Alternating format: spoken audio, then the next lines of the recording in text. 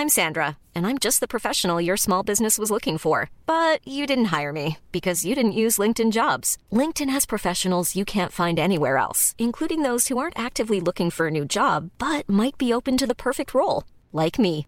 In a given month, over 70% of LinkedIn users don't visit other leading job sites. So if you're not looking on LinkedIn, you'll miss out on great candidates like Sandra. Start hiring professionals like a professional. Post your free job on linkedin.com/people today. There's never been a faster or easier way to start your weight loss journey than with PlushCare.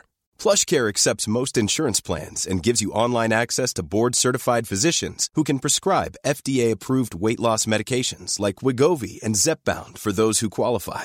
Take charge of your health and speak with a board-certified physician about a weight loss plan that's right for you. Get started today at plushcare.com/weight loss. That's plushcare.com/weight loss. plushcare.com/weight loss. Coming up on TMS, does your Johnson have a big head? It cost $8 to submit this title. Ibbott's own salad dressing. Raspberry teat milk. Headphone rotation flummoxation. Do androids smell of electric poop? Season 1 Riker hair. Overpay retro. Uber tangent ride. Don, who sometimes goes by Dong Wang, check your brain. Nice. We could just say goodbye. Does this AI make me look fat? Pretty, but not dangerous. Don't you forget about me with Amy. There's no crying in sports ball with Wendy, and more on this episode of The Morning Stream. I didn't ask to be photographed. What did you say? Your face was asking. That's why I took the photo. We know they're in there, but we don't know where.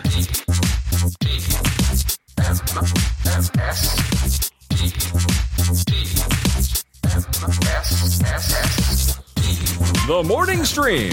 Fish. Why the hell do they call you Fish?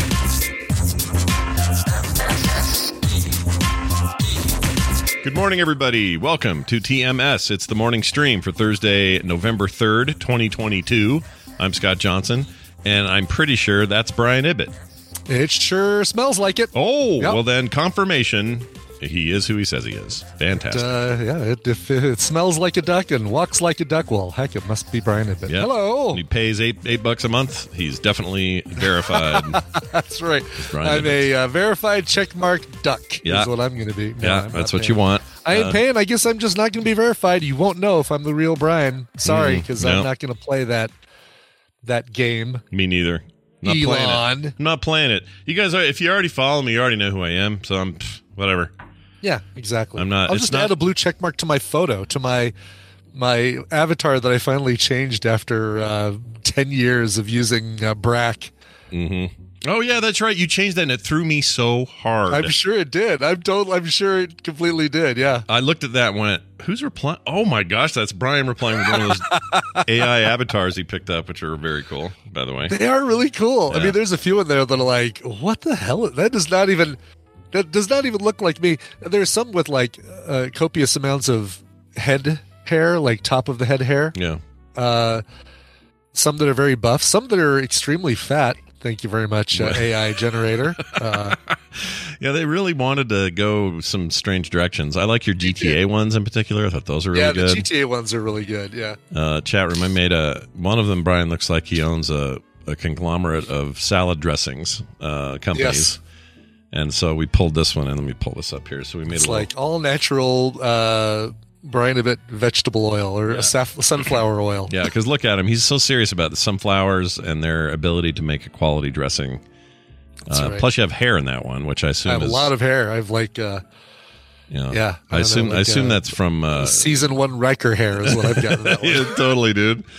This other one here I'm putting up, I'm a little concerned about. Here, I'll share it here so you can see what I'm sharing. This is, and I think I sent this to you as well because I just am confused about it. But what do we got on the side there? What do we got? Those two phallic-looking deals happening. Yeah, those are supposed to be like on my back, right? Like in like a thing that I can pull out and attack with. Yeah, like a weapons. AI has decided that they're like somehow plugged into the front of my outfit and has decided that I'm wearing one glove that just happens to have 2 hand holes in it that I can put in from either side. Yeah, yeah. This is so you can't manage your collar penis things. You have to have your hands together.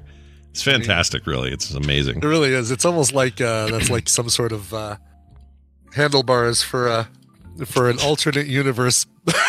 Yeah, Brian that's how you control him. A bottom bear or something like that. You want to control Brian? That's how you do it. You grab a hold of those and you go to right, town. Exactly. Yes. So, would you, after doing it? This is Avatar. Let's see, AvatarAI.me. .me. And did you? I paid $30 for it. I feel like I got every penny worth out of those $30. Okay, that was my question. Is it worth the money? Sounds like it is.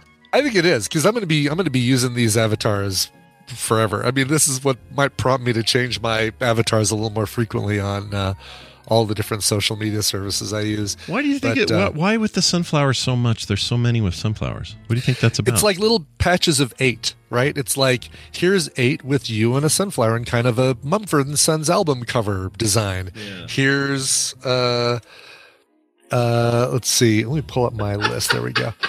Here's 8 with you and sort of a weird Grand Theft Auto kind of thing going on. Here's 8 with you and some sort of like you're the sunglasses wearing proprietor of a life coaching business. Yeah. Now here's 8 of you where you're kind of, I don't know, maybe Chris Angel all of a sudden. Oh yeah, you here's look like 8 this statue versions. Yeah, why are you So you didn't choose any of this. It just says, here's your thing. Okay. Yeah, it just basically, and this is where I'm curious to see somebody else do this. Because I want to see if they get, same thing, 8 sunflower versions, 8 Grand Theft Auto, or if it's like, if it has a selection of clusters that it can do, and it says, all right, for this one, we're going to do the superhero cluster, or the, because I saw one guy, the Uncle Jesse, a 3D printer guy that I follow and just does amazing work, who ended up with like an Iron Man outfit with his head sticking out of it. It's like, hello, Avatar AI me. Where the hell's my superhero 8-pack? Yeah, no kidding. You fit the desired demographic for that. Why wouldn't you have that? For sure. Yeah.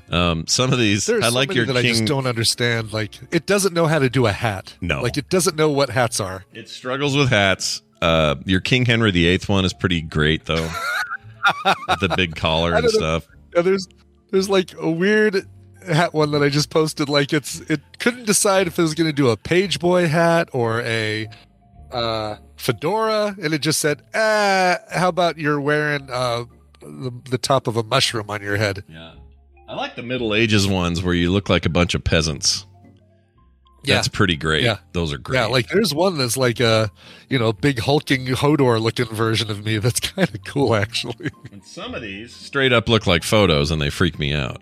Yeah. Like this toward down the bottom of the list here. You start with a hat. The wispy white hair, like the really weird. Oh yeah, what is that about, dude? I don't know, and I don't like it at all, sir. I don't like it one bit. Yeah, but then you go down to the next row and you got a really cool hat one in the middle. You look cool there.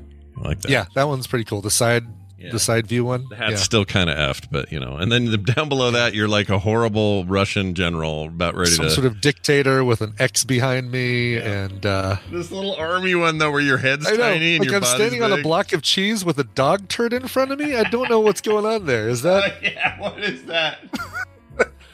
Oh, why these are great. Why am I short standing on a block of cheese? It's like I'm a pawn. Yeah. There's a dog turd in front of me, clearly. Yeah, I think it's got to be. Hear ye. We have conquered the West, and we've retained their poo. Here's their poo. Right. And your little tiny man. Who did this? Who did this? Who did it?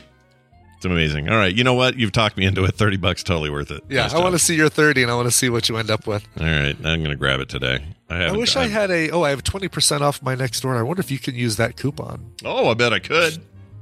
Or it's not a give it to a friend though. It's probably your own account. It is. Yep. It's using my email address. That makes a sense. Yeah. All right. Well, I want to see your 100. I'm doing it. Plus. I'm doing it. I'm going to make it happen, and then the world will change once and for all. I got a word of warning for people out there. Do I have a warning? Let's see. I need a warning sound. Warning! Oh, that's pretty good. Actually, I probably do have that. Warning. Intruder alert. Okay, Stop the intruder. Here it is. Warning. See, I got one. There it is. Yeah, That's it. That was the one I was hoping for. A little Swiss Family or Space Family Robinson Right on there. I think that's the one from the movie. Lost in Space. Warning. Yeah, that's the movie one. It's too good a sounding thing for the old TV show. But anyway, here's a warning. Be careful with your patrons. And it's not here. TMS, you're safe. Everybody's good. No worries. Okay. All right. I totally effed up though. So on stuff where you have weekly releases, we have a monthly Patreon here at TMS. But for shows like Core and some other shows, I have it bills per drop, right? Yes, so per release, yeah. Right. We can't do that here because it's 16 episodes a month. It'd be ridiculous. Well, we could, but we could, but we're stupid and we didn't do it right. Yeah. But in these other shows, I have 4 shows a month, one every week, so we do those as drops, and it works out great. No problem. People are used to it. Sure. However, on Play Retro, for some dumb reason I cannot figure out, I kind of want to blame somebody else, but I think it's just me. Okay. I mean, I could blame Patreon, but I don't think it's their fault. You have to remember when you put the drop in there, you put the post in there, you have to choose charge for this post. And make sure it's right. Okay, sure. And then categorically, it has to be either public, patrons only, or some specific tier of the patrons. Well, I always do patrons only. That's by default. And then you have to click that charge for this. If you don't, there's no way to go back and fix it. If it's the same month, you might be able to repost and delete the other one, and I think that might work. Sure. Delete the post. Yeah, sure. I'm not even sure that does work. But once the month rolls over, because you didn't know you did this when you did it, the month rolls over to a new month, you're shot. You're done. So you can't actually retroactively do anything. So I had to do a whole post explaining our dumb mistake. So somehow 3 of the 4 posts did not have charge for it. Oh, really? Yeah. Okay. So the whole point of the damn thing was kind of lost. And so what I did is I reached out to everybody with a post and I said, look, I screwed up. Here's what I did, blah, blah, blah. And I think I worked out a plan where I can do 2 fake text posts this month, and then it'll do it retroactively, which everybody in the post said that's fine. Don't worry, we understand. It's no big. Everyone's been very nice about it. Yeah, but just if you're running one of these, click the box. Okay, that's what I'm saying to you. Is just check your interface every time you go through it. Make sure you click that damn thing, and you're good. Okay. Yeah. Oh my God. So there's my advice. Yeah. Yep. Good plan. And people, you guys do have control yourselves to say, cap me at this much per month. Like, even if they release 12 things, I only want to pay a maximum of $8 or something. So right. And a lot of people do that, which is good for them. Yeah. It can ding you. We're going to eat one of them. So we're only going to do 2 of the 3 in retrospect and eat one of them, because I just think it just feels like the right thing to do after effing up like that. So you got a deal for last month. If you're a Play Retro fan, of course, Dunaway's like, don't be so hard on yourself. And I'm like, yeah, but this is dumb. This is really dumb. Right. I'll try not to be dumb last time. Here's what I also did last night. I decided that the way to relax, the new way, this is the new way. Sure. Tell me the new way, because I wasn't even sure really of the old way to relax, but okay. I know. That's the hard part, is what truly is the way to relax. Well, I found it. Subscribe to my newsletter and check out my monthly mystery box, because what I'm about to tell you is going to blow your mind. Okay. Here's what you do. You send your daughter. I feel like I should sit down for this. All right. Go ahead. You send your daughter to Reykjavik, Iceland. Uh-huh. And then her dog, who is used to hanging out with her all the time, gloms onto you and thinks you're the new version of hanging on to all the time. Aww. Yeah, that's pretty good. And so what you do, like a weighted blanket, you have a Weimaraner that weighs, I don't know what she weighs, 80 pounds or something. Have her lay on you while you watch old episodes of the Transformers cartoon. Sounds like the perfect way to relax. Yeah. I like that. Yeah, it worked real well. And I'm going to do it again tonight. Really while you were doing that, I was lifting people across town, both ways across Denver, one way back and one way out and then the other way back. I picked up, I'm not going to give away any names or anything, because I don't want to blow somebody's HIPAA or something like that. I know that's not what it is, people. Save your emails. But picked up a lovely, who I thought was a young girl at a mental health facility that is adjacent to the hospital that Tina's parents used to work at. So I know of this facility very well.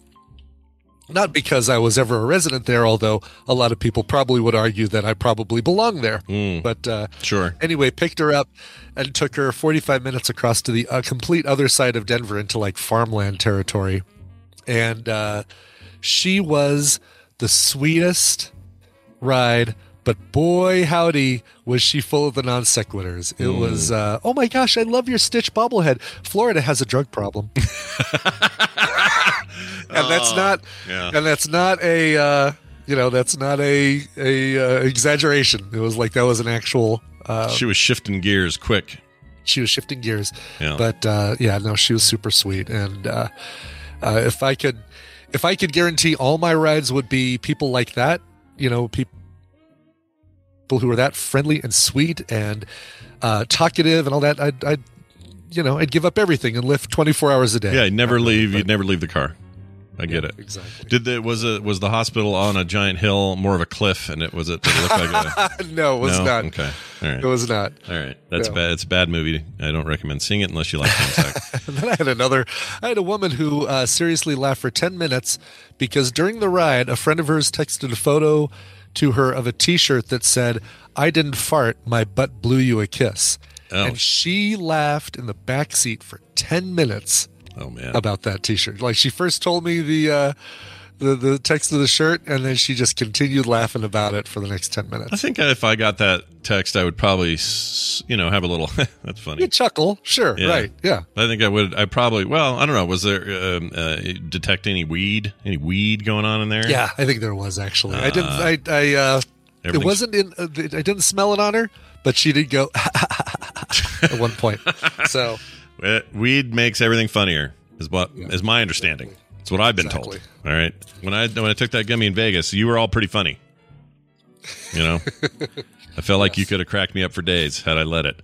Anyway, so there's that. So the takeaway is this: pick up nice people from mental institutions and sleep under a dog, or watch Transformers under a dog that's heavy and warm. Both good ways to spend your day. Yeah, I agree. Plus, I just love I love when you have a lift story. So I do too. I wish it was a more exciting story, but I'll take it. You know what? I should be happy that it was a sweet story and not like you would believe the lift ride I had yesterday. Yeah. And I gotta say, like driving yesterday, 72 degrees outside, beginning of November, windows down at the beginning of November. Today, snow and rain coming, baby. Here it comes. We had snow yesterday and all morning, and it's cold. It's like 33 is for the high, or 39 for the high today. 40 something for the high, 44 for the high for us. Lame. And then Saturday, back up to the 70s, everybody. Yep. It's a lot. Love the West. Love living in the West. Living in the Rocky Mountains is, you never know what you're going to get day to day. I don't know. I'm kind of in the mood for it though. Kim made soup. I am too. We're going to have soup tonight. This is the time that I like snow because it's on the grass, it's in the trees, it's on the roofs, and it's not usually on the streets and the sidewalks. It's like, this is the ideal. Yeah, for whatever reason, the ground is still too warm, and it's like I ain't having this yet. And it's cool. It's really cool looking. Like it really is. It's almost like things are decorated or something. It's odd. It's an odd look. That's right.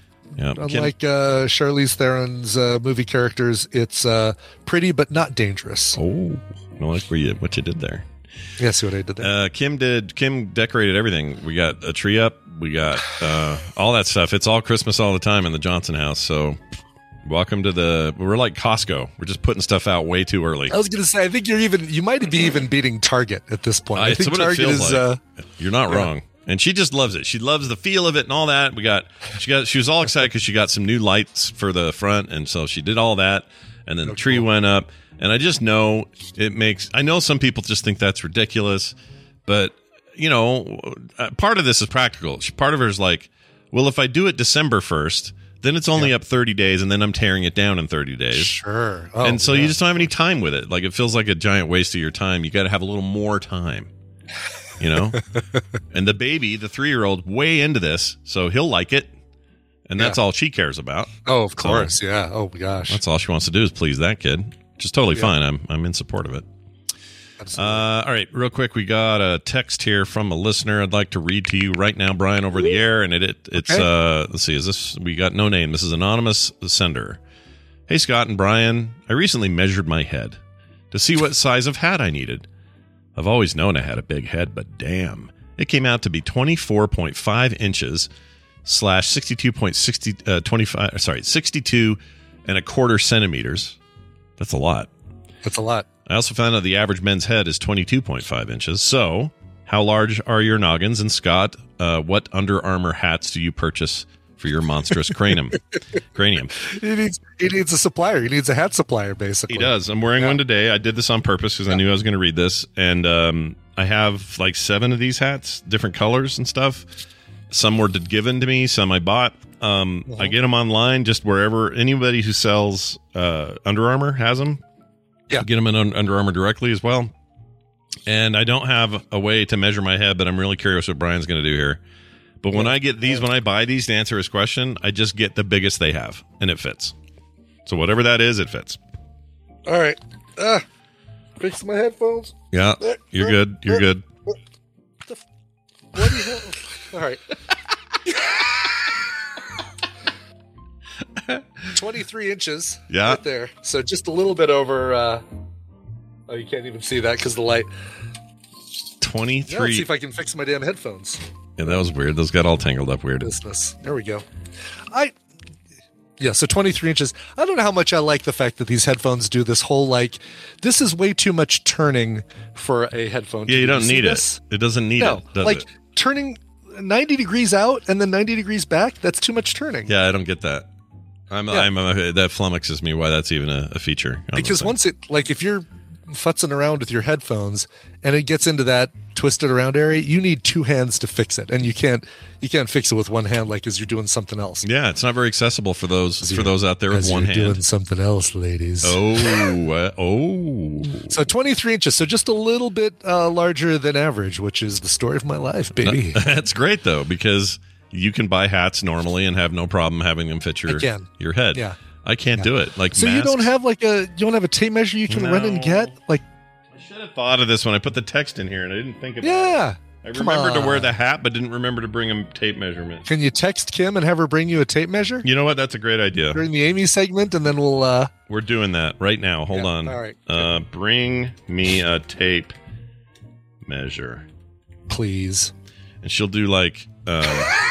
She'll do like that Seinfeld where instead of the hot sauce or the barbecue sauce I asked her to get, she'll bring down like a ruler or something. That's what'll happen. Right, of course. Yes, exactly. Yeah, that'll be great. Anyway, we'll get you guys news on this in a second. But Under Armour makes hats that are big enough for my head. I can't find anyone else who has what they have. I've looked. I've tried a million brands. They don't make hats for big-headed people. And if even I had those to little guess, plastic trucker hat, you have to have the. Do you even have to like disconnect the plastic part that the and that's no good because it's hanging like that back there with no connection. Flappy. Yeah, I've done that. I sometimes get lucky and can do the last single snap back there. Sure, but even that's tight. So if I had to guess, I'm going to guess here before she brings it, but I'm guessing I'm somewhere in the 25.5 to 26 is my guess. Oh, yeah. Dr. Nikki says, does your hat have the diameter on the label? And then she corrected it to label, and then she corrected it to label. Well, let's find out. And you want to be our science correspondent, Dr. Nikki. No kidding. Let's see. And you want to be our sheep correspondent. How do you read? Where do you see? Oh, here we go. The ombre edition. Oh, well, there you go, right there. That's so Seinfeldian right there. Well, now I don't know. It says everything. Okay, it has this entire... Let's create a... It says this whole series thing. Of large hats for people. We'll call them the ombre. Ombre. That's totally Peterman. He would do that. Yeah. So this says... Oh, maybe it's on the bottom. Style. No, I don't care about style. Okay, well, here... This is confusing because they say...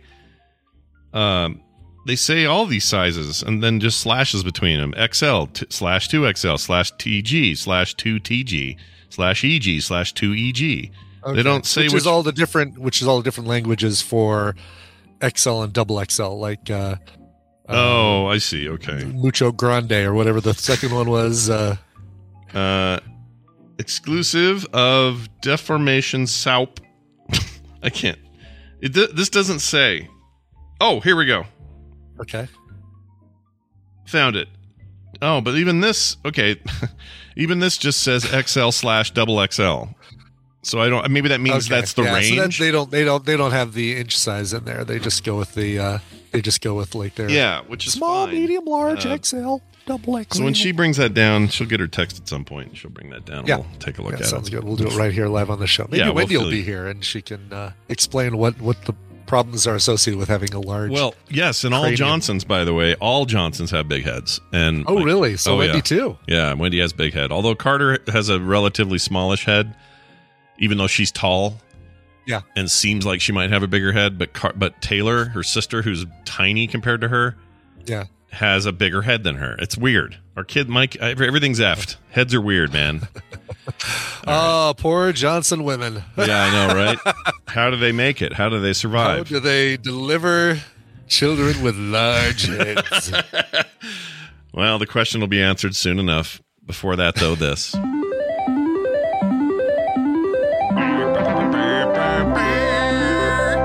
It's time for the news, and it's brought to you by.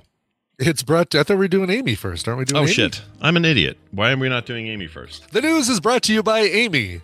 Who's first? Who's actually going to be first? Yeah, why am I'm not my brain. Hold on. Let's do this. Big head doesn't mean perfect memory, by the way. That's right. Just so you know.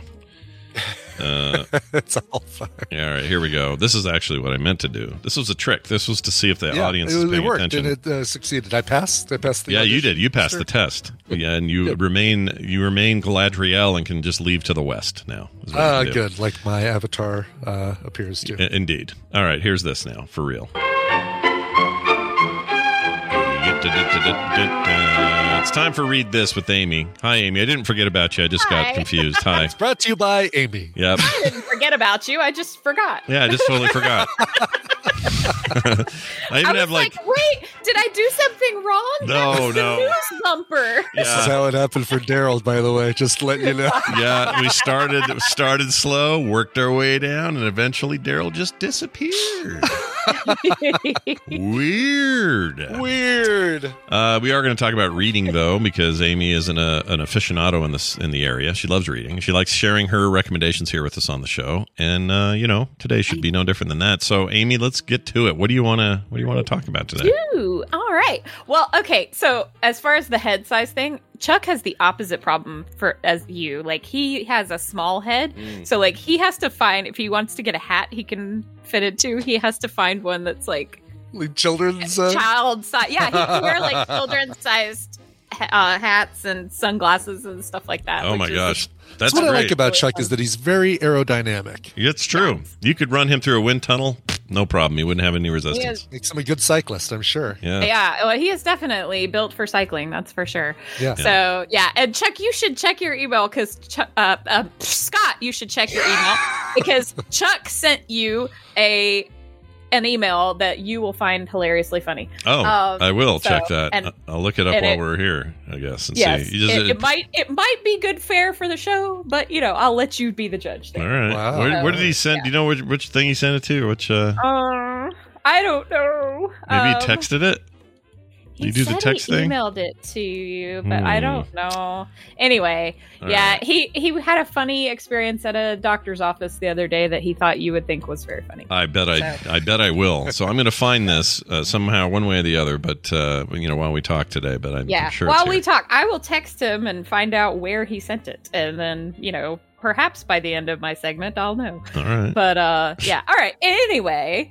I had a question that has nothing to do with the book at all, but then I promise we'll get to the book. Okay. So I've started watching Westworld, right? I realize I'm late to the party, but I'm really enjoying it. But I had a thought last night while I was watching it, and I was like, okay, so they've gone out of their way to make this like really realistic Old West experience. Do you think it smells like the Old West? That's a great question. Do they have like a equivalent of smell-o-vision there, like to help enhance the experience and make it feel like you're in the? It would have to, right? The gritty Old West. Yeah, all those horses and and electronic horse plop. I'm sure it's got a smell. Yeah, I think you're right. I think that would maintain the the experience, right? I think so. Yes, I'm going to say yes. Everything stinks. Yeah, and well, then Maeve and her girls are probably not. They don't probably smell very good. Oh no, they probably reek. I don't think they smell very good. No. Wow. Okay, No. I see where we're going with this. Jeez. Yeah. Well, I'm just saying because deodorant wasn't a thing then or anything, and they spend a lot of time kind of sweaty. So I agree. But that was part of the experience, right? That was part of the experience. And so you want, I always assume Ed Harris in real life probably smells like sandalwood or something. Yeah, but in the show, when you go to the Star Wars area of Disneyland, it may look like you're drinking milk out of a walrus's teat, but really it tastes like raspberries. So I think there's probably they probably stop at the initial experience. I don't know. I don't know that's either. what I was wondering. I was like, where do they draw the line? If you're Anthony Hopkins, right? Right, where do you draw the line between Spoiler. I want my for the first episode. Yeah, No, I'm it's not a kidding. spoiler. I'm kidding. Yes. There's a spoiler later, but we would be spoiling you, so I won't do that. Yeah, no. But yeah, where do you draw the line between making it hyper realistic and have the guests having an enjoyable experience? I think with casinos that do the pumpkin smells, I think, but Disneyland's probably the best comparison, right? Because when you go there and you go to Frontierland, you've got all the frills and leather and all that stuff there, but thankfully you don't get all the other crap that you don't have to watch your step when you're walking through Frontierland. You don't, you're not going to get ambushed walking through Frontierland. So it's like they've got to stop at some point to where the guests still feel like they're having a good time, but still being within that which is the whole plot, true though, experience, right? It's the whole plot ends up being, hey, this is like the real thing. Wait, I thought the bullets were fake. Oh no. Shit fly. We're all screwed now because the robots are shooting real bullets. It's starting to. I don't know how deep you are into the show, but that's kind of the point. I'm of like it. 4 episodes in, so yeah. I think if I was guessing, the one of the concepts of the show and the old movie for that matter is that very rich people can afford this and nobody else. So it's not like regular people can't go to this quote unquote theme park and enjoy themselves. People with tons of money do. So when you spend, I don't know, $20,000 or whatever the equivalent is in their world to go and experience Westworld, you probably demand the authenticness of it, right? Yeah. But then also, I bet there's ways. This is all world building stuff that they don't actually explain, but I'm guessing there's ways to tweak stuff to fit certain guests. So it's like, sure, he wants it more hardcore, so we're gonna his version of you want to go day. to the other whorehouse, which is on Mulberry Avenue and not the one on Main Street. Yeah, I need to catch up on that show. I'm behind. You want season. the Caterpillar cat house, not the Mariposa cat house. No. Right, exactly. Yes. No. Did you get to this part where Paolo from Lost is walking through town blowing everything up, and they played that awesome cover of the Rolling Stones song? Can't think of the song now. Yes. The Painted Black. Painted Black, yeah. That is such a rad... Oh my gosh, it's so cool.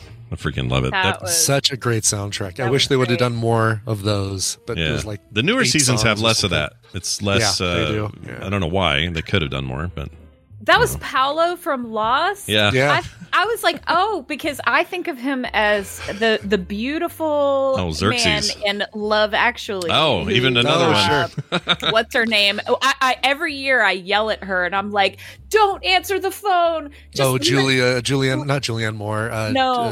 Laura Linney. Laura Linney. Yes. Yeah. I yell at her every year. I'm like, listen to the beautiful man in your bed. Exactly. Don't answer the phone. But amazing that you wouldn't think of Paolo from Lost because he was in featured in one whole episode and in the background of 4 other episodes. It's weird that we think of him that way. We should more think of him as Xerxes in 300. He's Xerxes, the bad guy. Oh right, yeah. Okay. So he's the one that gets a spear past his face. You should watch 300, Amy. It's great. Oh, Yeah. all right. Yeah. Oh, yeah. Why the heck haven't we? I want haven't we lots of film naked sacked men. Westworld? Yeah. Yeah. I thought we did do. No, we didn't do We Westworld didn't yet. do Westworld or Future World, and we really, really need to. And it's on. You can watch Westworld, the 1973 Yul Brynner film, on HBO Max right now. You know, we're bad film sackers for not noticing that before. We got to get Guess that what in I'm there. adding? Guess what I'm just putting right in the spreadsheet? Shove right it now? in. Put it in right I'm after. moving Catwoman. Yeah, move Catwoman. Leave Arnold here for this week, and then do it next week. Let's do that. What are we waiting for? There's no reason to wait. There's no reason to wait. And we're doing True Lies. True Lies stays. Yeah, we're but, doing True Lies. Yeah. We're moving Fire in the Sky down a little bit. Oh, because he's got all the Christmas stuff in here. Well, sorry, Randy. Yeah, he can wait. You're gonna. Yeah, sorry. He'll be fine. Don't worry about it. We're not. No one's in charge of the list. We all get to poke around. It's fine. Yep, exactly. Hey, Amy? All right. Well, you're not the boss of our list. Yeah. Oh, I found his email. Should I read his email real quick? Oh, you found it. Yeah. Yes. So yes. the reason I couldn't find is because I actually replied and forgot I replied to it. So I'm an idiot. He says, Scott, I thought you'd appreciate this. I had an appointment with a urologist in a building with 3 urology practices, and this sign was out front. With a name like Dong Wang, how could he decide not to go into urology? Yeah, and that's his name, Dong Wang, MD. Aw. Yep. He says urology, but it says neurology on the thing. Yeah. So no, that's what he was saying though. He's in this doctor is in a building with 3 other urologists. Yeah. Oh, gotcha. But the guy named Dong Wang is a neurologist. I got it. Maybe he felt like he had to. He had to avoid anything to do with any of that, and he had to do his own thing. Who knows? All right. Well, good luck, Dong Wang. He amazing. sent me that the other day when he was there, and I was like, "Oh my god, that's hilarious! You got to send that to Scott." Yeah, Dong Wang's a great name. I want to. Yeah. If I ever change my name legally, it might be Dong Wang. I like it a lot. Anyway, And Claire, that's what Chuck and I were afraid of. That's why we just sent it to Scott. That it is actually his name. I mean, yeah, it's his name. He has a sign with his name on it. You know, there he is. So if we are being racist there, I apologize. So, Well, there's dongs and wangs. No, I don't think it's racist.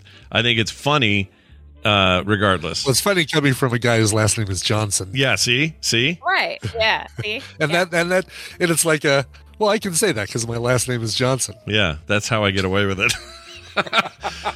Well, anyway, let's talk about your book. Tell me what you brought. So, yes. So I sent you a clip. Go ahead and set this one. I will just set this one up by saying I devoured this book in like 3 days. So it was. I couldn't stop listening to this book. So yeah. Oh wow! All right. Well, let's find out how good it can be. Here we go. It would be a relief to escape into the world of Nintendo for a while. But the game room was not empty. A boy was playing Super Mario Brothers. Sadie determined he was a sick kid and not a sibling or a visitor like herself. He was wearing pajamas in the middle of the day. A pair of crutches rested on the floor beside his chair, and his left foot was surrounded by a medieval-looking cage-like contraption. She estimated the boy was her age, 11 or a little older. He had tangled curly black hair, a puggish nose, glasses, a cartoonishly round head. In Sadie's art class at school, she had been taught to draw by breaking things down into basic shapes. To depict this boy, she would have needed mainly circles. She sat on the floor next to him and watched him play. He was skilled. At the end of the level, he could make Mario land at the top of the flagpole, something Sadie had never mastered. Although Sadie liked to be the player, there was a pleasure to watching someone who was a dexterous player. It was like watching a dance. He never looked over at her. Indeed, he didn't seem to notice she was there. He cleared the first boss battle, and the words, "But our princess is in another castle," appeared on the screen. Without looking over at her, he said, "You want to play the rest of this life?" Oh, interesting. I have no idea what this is, but I like the discussion so far. I love the Nintendo talk. Sure. Yeah. So this book is called Tomorrow and Tomorrow and Tomorrow by Gabrielle Zevin, and it is fantastic. Wait, am I still there?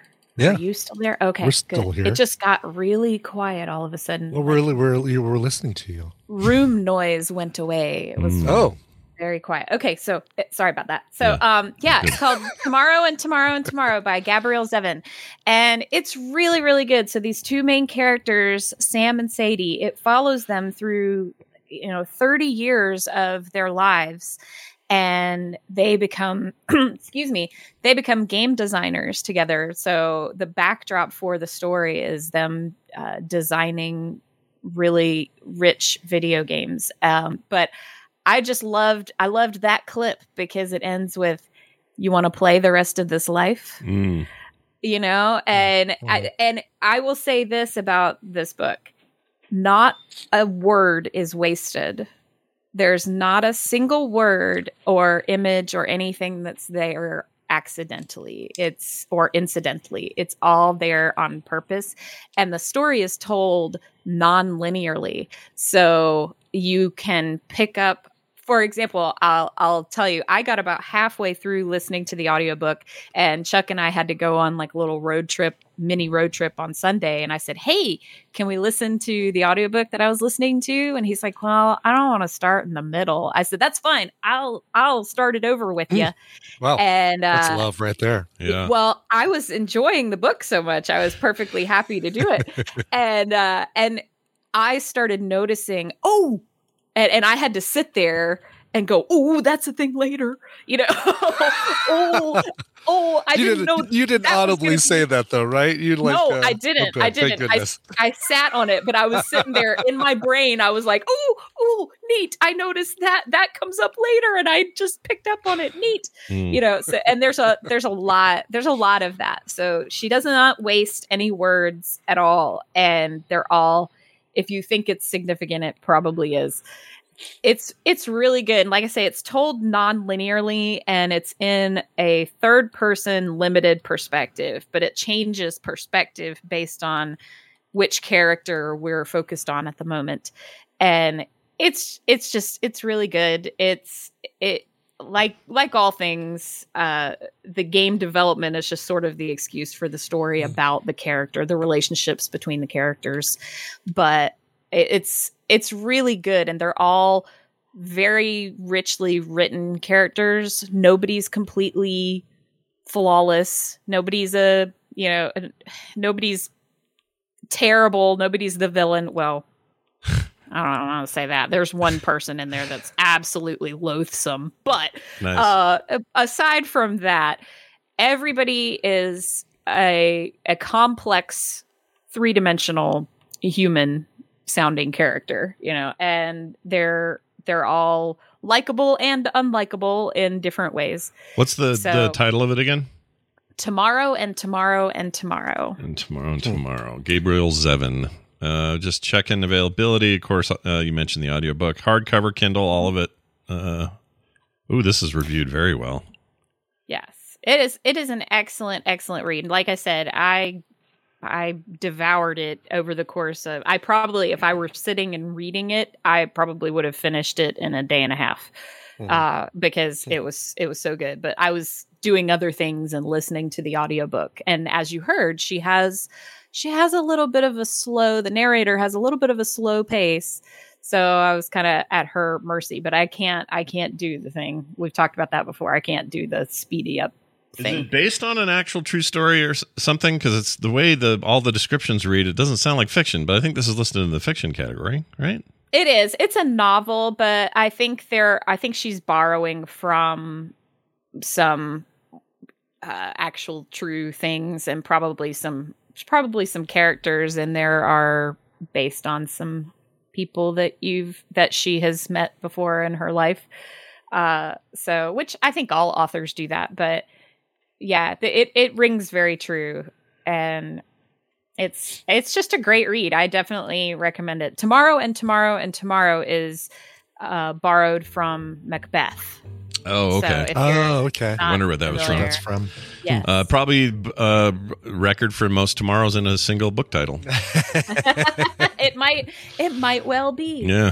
It's impressive on its own. Right. Well, this looks fantastic. I'll definitely check it out. I haven't heard of it.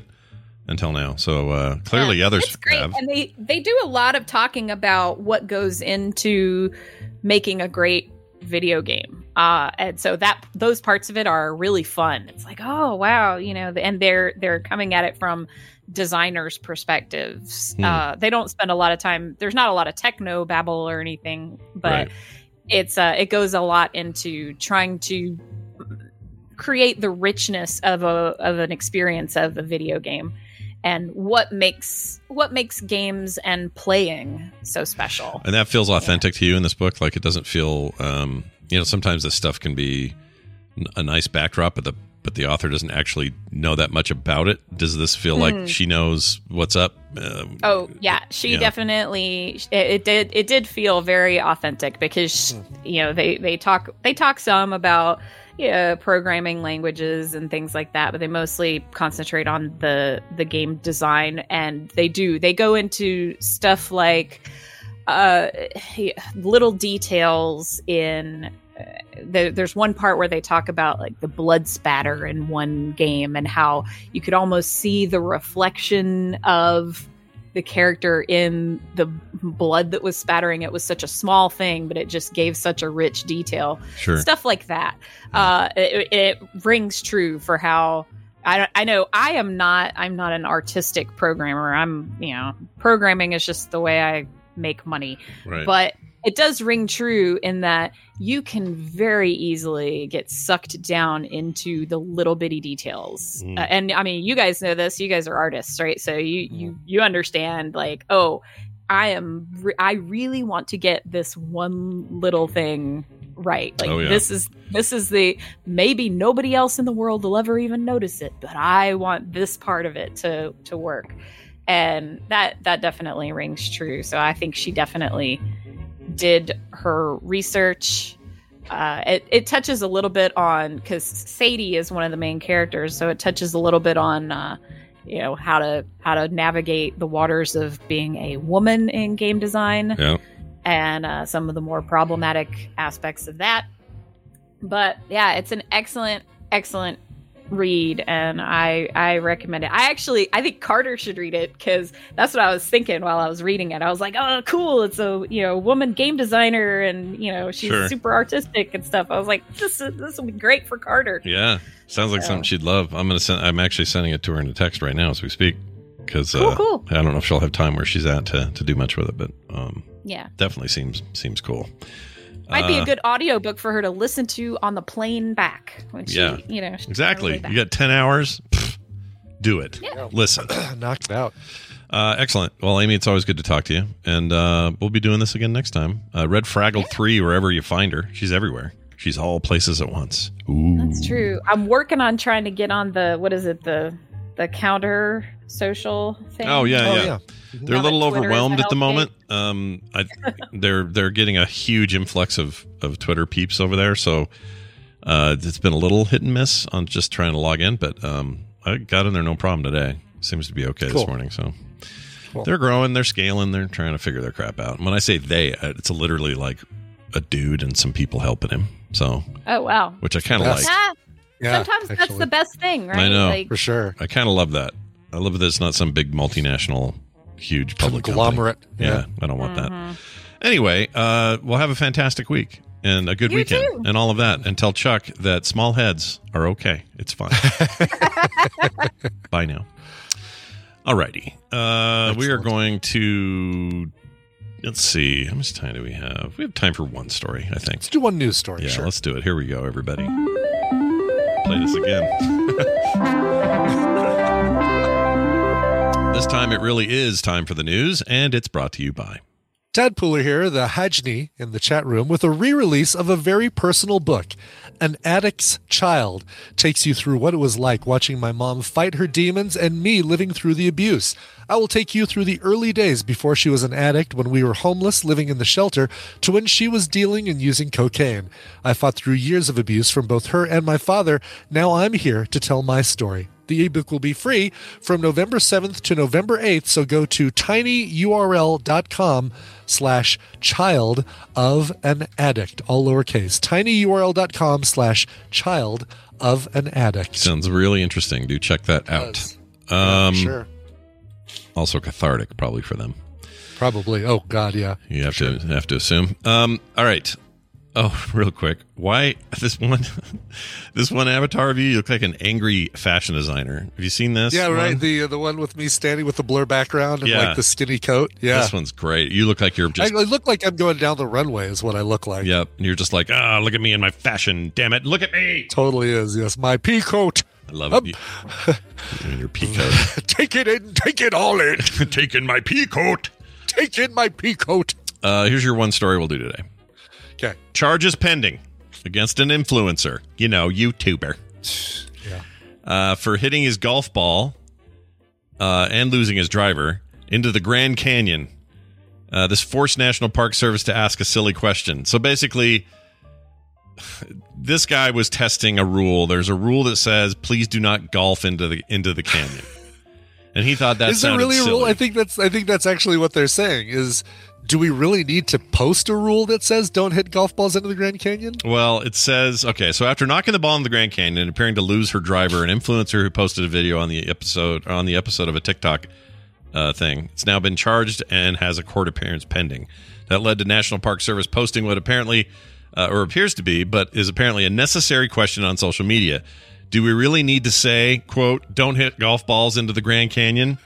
Exactly. Anyway, do we have to make it a rule because people are stupid enough to do this without? Yeah, it doesn't seem like you should have to, but maybe now they do. This is what they went on to say. They said on October 26th, an individual posted a video on her personal TikTok account showing her hitting a golf ball and throwing a club into the canyon near Mather Point. I'm not sure which it is. Yeah. Members of the public helped identify the individual's social media account. On the 27th, the Grand Canyon law enforcement, those guys are probably scary. Yeah, for sure. Identified, located, and contacted the individual responsible for the incident. Charges and a court appearance are now pending. She's probably in huge trouble, but it's not. She should be. Yeah, I agree. You don't be doing that. Exactly. And number one, there could be people down there for Pete's sake, right? Hikers and stuff, dude. They're going to get a golf ball to the head. Hikers, the rafters, It's effed up. Don't be doing that. And throwing the golf club into the canyon is just flat out just an ass move. That's the lame part, right? Or the lamest part. The lamest part, exactly. And I hope they, I know people get so flippant about what they can get away with online. I hope they throw whatever book exists at her. But I was doing it for the likes. For the lulz, the likes, and the subscribes. Yeah. Me. For the subscribes. Lame. All right, we're going to take a break. When we come back, my sister Wendy will be amongst us, and we're going to talk about two things. We're going to follow up on our sleep plan for the week that we did since last Thursday. We'll see how.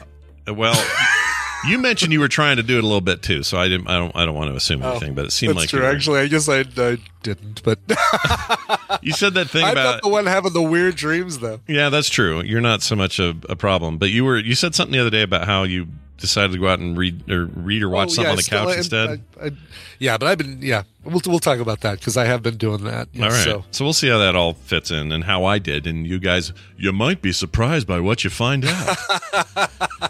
So that's coming up, but we also have an email, so we'll get to all that in a minute. But before that, Brian, play song. Yeah, let's go to Los Angeles for an LA-based singer-songwriter who goes by the name Derek Ted. I mean, he goes by that name. It might actually be his name, and if so, I love the fact that you got two first names, bro.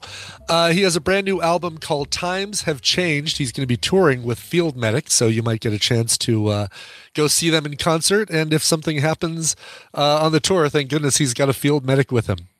He is a Bay Area performer, but he's in LA now, and this stuff is great. I listened to the whole album this morning, and I picked the title track. Here is the title track from Derek Ted's new album, Things Have Changed.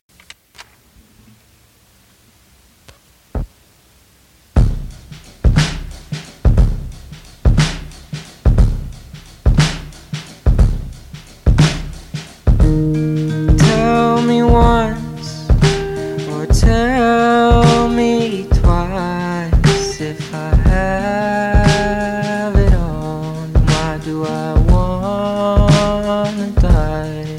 So I pull apart what I hide in my heart, just to find my way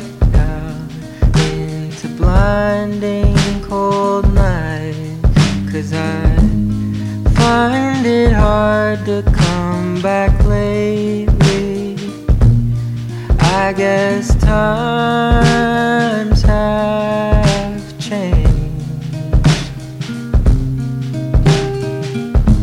I hear a voice in time with my heart. She says, baby, day by day it'll change.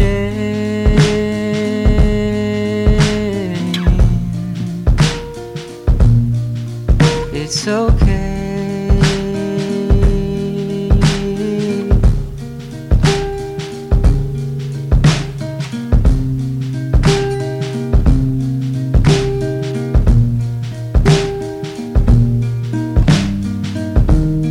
Do you feel that weight on your chest, like the mornings an old friend you so dearly miss?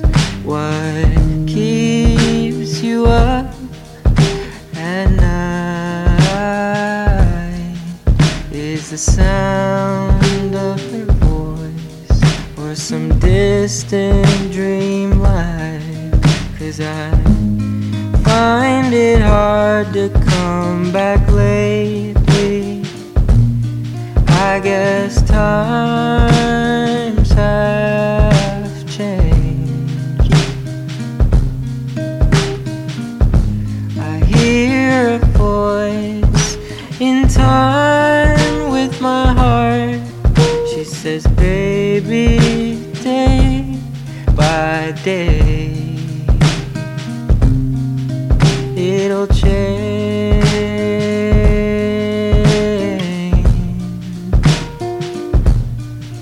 It's okay.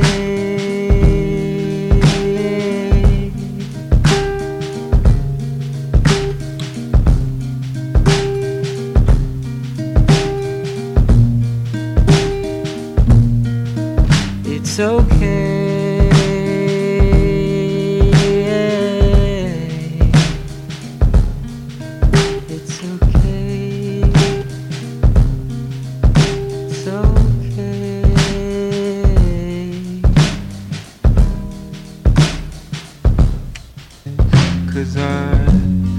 Find it hard to come back lately. I guess times have changed.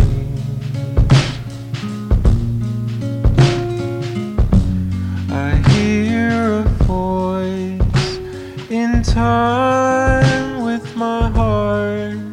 She says, baby, day by day it'll change.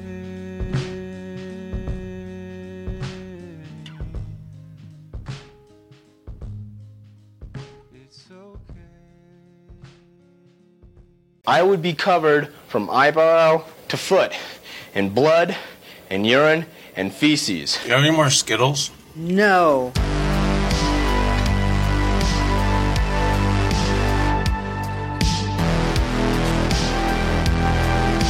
The Morning Stream. I need a corporal. You're it until you're dead or I find someone better.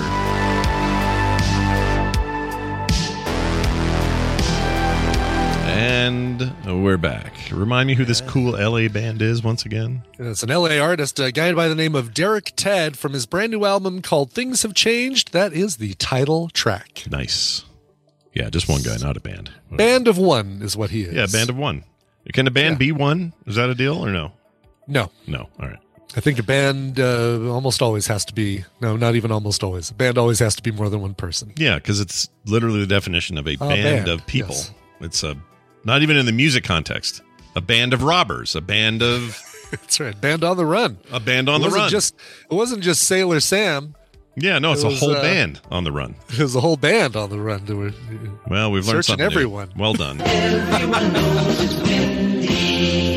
Hey, look who it is. My sister Wendy, known to come here on Thursdays and talk about real people and their problems. An actual psychologist working in the world today. Hello, Wendy. Welcome back. Hi. Hi. Glad to be here. Hey. Hello, Brian. You sound like you're in a bathroom or something. Where are you today? Okay, I just Discord asked me if I wanted to switch device or audio or something, and I said yes. I usually say no. Oh, that's why. It sounds like I'm in a bathroom. Yeah. So you're on like a room mic or like a, and it's fine. You can totally stay there. It doesn't matter. I don't want to be on a room mic. How do I get off? Well, you go to your Discord there. Okay. You go down to the very bottom left. You got a little user settings, little gear there. This is fun. It's like doing this with mom. You click on. I'm better. Hey, you are better. TMS. Yeah. Discord, microphone tech support. You're better than mom, no doubt. All right, so then you go to that, and you'll notice down under there's a whole section called app settings. You go 3 down there where it says voice and video. Do you see that? Have you done this professionally? No, I just do it all the time because I'm weird. Anyway, you click on voice and video.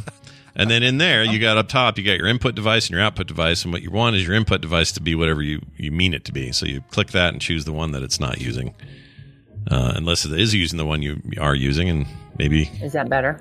Yeah, it is better. Oh, yeah. Sounds much better. There we go. Yeah, see? Yeah. That wasn't Look, it so only hard. took you one explanation. I am not my mother. Yeah, you did good. You did good. And for the record, Discord buries crap. It's hard to find stuff. Yeah, so. they really did. That was nuts. Anyway. Yeah. Anyway. Wendy, how's the size of your head? Oh, that reminds me. Kim brought me the thing. So Did Kim answer bring you the a tape question. measure? Yeah. Oh, good. Good, So good, answer good. the question, Wendy. How big do you think your head is?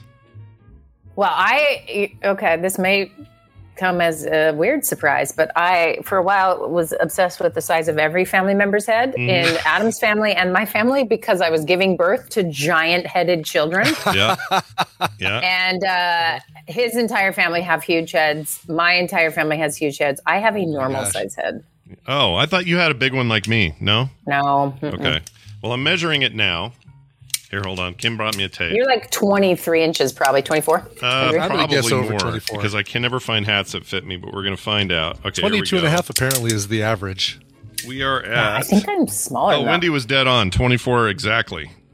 Wow. Well, then why Like are, that 2 that foot. doesn't feel like that's that big.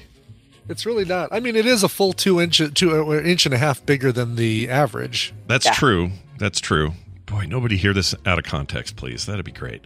Yes. Well, anyway. Don't. Or do. I don't know. Maybe that was a good thing. But anyway, so 24 inches, and I only wear these Under Armour hats because they're the only ones that seem to fit me. If anyone else out there listening is like, oh, I got a great source, let me know because There you go. I like a good hat. Anyway, let's get to the deal here. Hey, Wendy, we're going to start with a follow-up, right? We're going to talk about how the bed thing went. Yeah. All right. So I decided to really do this hardcore the way you described it. I think Brian dabbled, right, Brian? Well, I mean, I've been doing the thing that I did. I've been doing for a while, which is if I wake up in the middle of the night, and that's my problem. It's not, falling asleep, zonk, I'm out like a light, and I don't have weird dreams. I just zonk right out. Yeah. But I'll wake up at like 3 or 4 o'clock with like a backache from the way I've been laying, and I just can't get comfortable, and I can't fall back asleep. So I just go in the other room and yes, bathe my eyes in the luscious blue light of an episode of The Love Boat on my iPad. Nice. But usually it's like maybe half an hour, 45 minutes, and I'm able to get back to bed. And what I attribute it to is just my back is feeling better enough to where I can get back in bed and not have a weird back issue, which I think points more to a mattress problem than anything else, than a sleep issue. But could be good mattresses goes a long way. Could we please get Purple or one of those mattress companies that fits in a box as a sponsor so we can get some free mattresses up in this business? No kidding. Hey, mattress companies. Brian needs a mattress. Let's get this done. Yeah. Okay? Can we get on this? All right. Exactly. Come on. Purple was started in Provo, weirdly. Anyway. Oh, really? But anyway, so the thing I do and that I have been doing for a while is if I wake up, instead of just propping the iPad up on my chest while I'm laying in bed and watching something, I leave the room, I go to a different environment, watch something, then when I start feeling tired, I go back to bed. Interesting. Okay. And that's And been then working can you for you. get to sleep right away? Yeah, right away, instantly. So let's be clear. Propping yourself up in a bed and watching something, you think your posture is any good? No, terrible. It's terrible. Yeah, no, that's why I'm going to the couch. Yeah. Is what I'm doing. I'm leaving the bedroom and I'm going into the couch Okay. and I'm watching. Yeah. But what I'm Like just I said, wondering is if different that was creating the problem too. Is that it makes my back feel better. Is sitting upright. Yeah, I see. 100% true of me. If I'm hunched down in bed trying to watch something, do something, draw something, whatever it is I'm doing, my back pays for it the next day. Bad. Yeah. So yeah, because really it's not meant to be doing that. Yeah. So here's what I did every day. I did what you said. You brush your teeth. You do your deal. Pee. I think is what you said. And then as soon as I sat there, I reminded myself I'd like to sit on the edge of the bed, and I said, "All right, this is it. You're not doing anything else after this. You're going to lay down, and you're going to go to sleep, or you can put your head down. You go to sleep. The lights are off. You're going to be done." And I told Kim I was doing this, so she was all part of this. And there were moments in the early days where I'd look at my phone or look at my iPad or look at my Steam Deck or something, and I'd go, "Oh, well, I could just grab that." And there was still that tug, right? As soon as I sat down, I'm like, "Oh, I could play a little Red Dead Redemption 2 tonight if I wanted to." Still felt that tug to do it. That urge. The urge was there. That's a better term. I like urge. As opposed to a tug right as before opposed bed. to a tug right before bed. Yes, thank you. So I said, so that's what I did. I would ignore that, or I'd put that in the back of my head, and I would lay down and go for it. The only problem I experienced in the first couple of days was it took forever for me to fall asleep. Okay. And I think that's to be expected because, again, usually I'm filling that time with something. Yeah. And I wasn't used to it.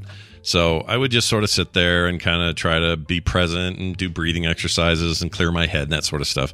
And it did eventually work, and it was no problem. Other than the night before Carter left, because I was just worried about her trip and, just worrying for whatever reason. That was kind of a rough night where I couldn't sleep hardly at all. But for the rest of the week, I had way better sleep, got up feeling better in the morning, and that was the third thing I was going to tell you. And I didn't have wackadoo dreams that I remember. So I don't know if I'm ready to say that this solved it, but it sure did make a difference for a week. And maybe part of that is me placeboing myself into the new routine, like really going for it and like every night thinking about it. And so that's contributing. And so maybe that's good, or maybe that's just side effect. I don't know. But I didn't have weird dreams, especially the weird ones. And if I had dreams at all, I would wake up and forget them immediately, which is rare for me. So yeah, I think that worked, at least initially. There's more, a week is probably not enough. Probably need to keep at it, obviously. Well, and you described the urge to do the thing. It was habituated, right? It's just the thing you did, and you can do it without thinking. I mean, driving, for example, right? Go drive somewhere you've driven your whole life. Yeah. You can hardly remember how you got there. Yeah. You did not have to think about all those things. It's muscle memory. It just comes naturally. That's what anything we ritualize will become. Right. And so you just ritualize certain things in your bed routine. And then if you take them out, your brain will prune those neurons eventually. And you'll start having that be the thing you do, which is lay down, go to sleep, lay down, go to sleep, lay down, go to sleep. And then you just get more sleep. Yeah. So, I mean, here's the trick. And this is what's hard for most people is, like you said, I had one of my children recently say to me, "I don't know why you ever told me about the placebo effect. It's ruined my life." Okay. I was like, first of all, maybe I exposed you a little early to the placebo effect, but someone would have taught you eventually, okay? Yeah. Which is ultimately like having a hard time knowing if something is placebo or not, because you really want it to be effective. And I always just say, okay, if it's effective, does it matter? Mm-hmm. And they don't want to hear that. Right. But anyway, that idea of like, I don't know, maybe it's placebo, but you point out something that matters, which is if you're consciously doing something until it becomes a habit, it's the thing you're going to make as a habit. I would assume if you ask most people, what's one thing you would just love getting rid of? And they'd name a bad habit, right? Mm-hmm. Like, so to switch a habit, you really have to give your brain enough time to prune the neurons it doesn't use anymore and build new ritual and body memory around the new habit. Mm. So if you just keep going, we will have some proof in the pudding. And it will take less and less brain power to do it because you won't need so much reminding and structure to do a thing because it's now the new thing that you do. Why don't you do it for another month and then tell us if it's placebo? Yeah, I'll keep at it. because I did wonder if it was better just because I was thinking it better, because I can do that sometimes with stuff. Yeah. Like if you're going to be, I don't know, like if I'm in the right frame of mind, I can tell when I'm like really tense. Yeah. But it's hard. I'll know it, but it's hard to say, stop being tense, and then have my body respond the way it's supposed to. But then there are times where I can really do it, where I'm like, no, chill. And then I'll feel like a whole bunch of little micro muscles just go, bleh. Yeah. It's one of those things where if you're able to get that complete blank mind focus, and I do that thing that, the therapy, like, the stereotype therapy, you start at your toes and you flex and then release, and you're focusing on each individual muscle working up your body. For whatever reason, that actually works for me. And yeah, it does. If you do it enough, you get good at it, and you can make it work every time. And that's the hard part for me, is remembering, filling my head with other stuff. Yeah. And I'm not actually noticing how tense I am, or how, unrelaxed I am, or whatever. Yeah. And so it's just a matter of going, okay, pull that car over there, buddy, and see what you got. Oh, that reminds me. I don't know if you heard about this, Wendy. No. This is a whole different topic, but I just wanted to bring it up because it reminded me of it. Pulling over a car. Okay, hold on to it for 1 second. Let me just say one final thing. Okay, go ahead. Systemically and systematically training behaviors that you want, you guys are describing it perfectly, is that it just gets easier to do. It takes less and less energy to do. And that's anything that's good for you. And you have to also remember, any of the things you're doing that are not feeling great, you've also systematically trained, right? You just didn't have to try very hard because you got so much dopamine. So it's really fun. Yeah. Right. And so, yeah, you can do it either direction, but just know we are all animals being trained. That's true. So you just decide what you want to train. That's it's all. just good to know that it's like, unlock the old phrase about old dogs, new tricks. It's that's hokey, right? Teaching your old brain new tricks. Yeah, it's totally hokey. You can learn new things forever. Good. Take that, old dogs. All right. So here's the thing I was going to tell you about, and then we'll get to our email. This is totally weird, but yesterday we get this news that part of the freeway got shut down. All 3 lanes got blocked on one of the directions because a truck had jackknifed and overturned a big semi with a load on it. And the details started to come out. The car that ran into it that caused it to wreck was a guy who was in the car, and he was deceased. So some people thought, like, is it a heart attack or a stroke, or like, what was the deal? They get into the car. He's got a gun right next to him and a gun shot to the head. Oh, geez. So it appears suicide. And he did it. If that's the case, he did it while driving on the road. And I guess what I'm asking is, this is, again, like I said, whole other subject. But why would somebody who wants to check out, and maybe this is true of like all like shooter types too, that like shoot up schools and stuff. I don't know. They have like kind of a death wish, but they want to go out in this blaze of glory or something. Why wouldn't you pull over to do your thing? Because part of me's like, man, I get it. People with you. Yeah, I know you're having a horrible time, but why try to take half the freeway out with you? Because obviously, once you do this, your car's going to swerve, and everyone's doing 75, and you're all going to, you're going to tangle up. Thankfully, nobody else was severely hurt, and it worked out okay. But why? Why do people? Why is that a thing with us that we want to? We don't want to just check out. We want to check out and make sure everybody knows it, feels it, and then oftentimes hurts because of it. You know what I'm saying? Yeah. I mean, I think the mass shooter kind of thing explains some of that. I have a distinct memory of a guy in high school who talked about, maybe I was a therapist early on, now that I'm saying this. But anyway, just talked about like, sometimes he thought about, and if I'm going to end it all, I'm going to jump onto the stage from the rafters during a school assembly. Oh, geez.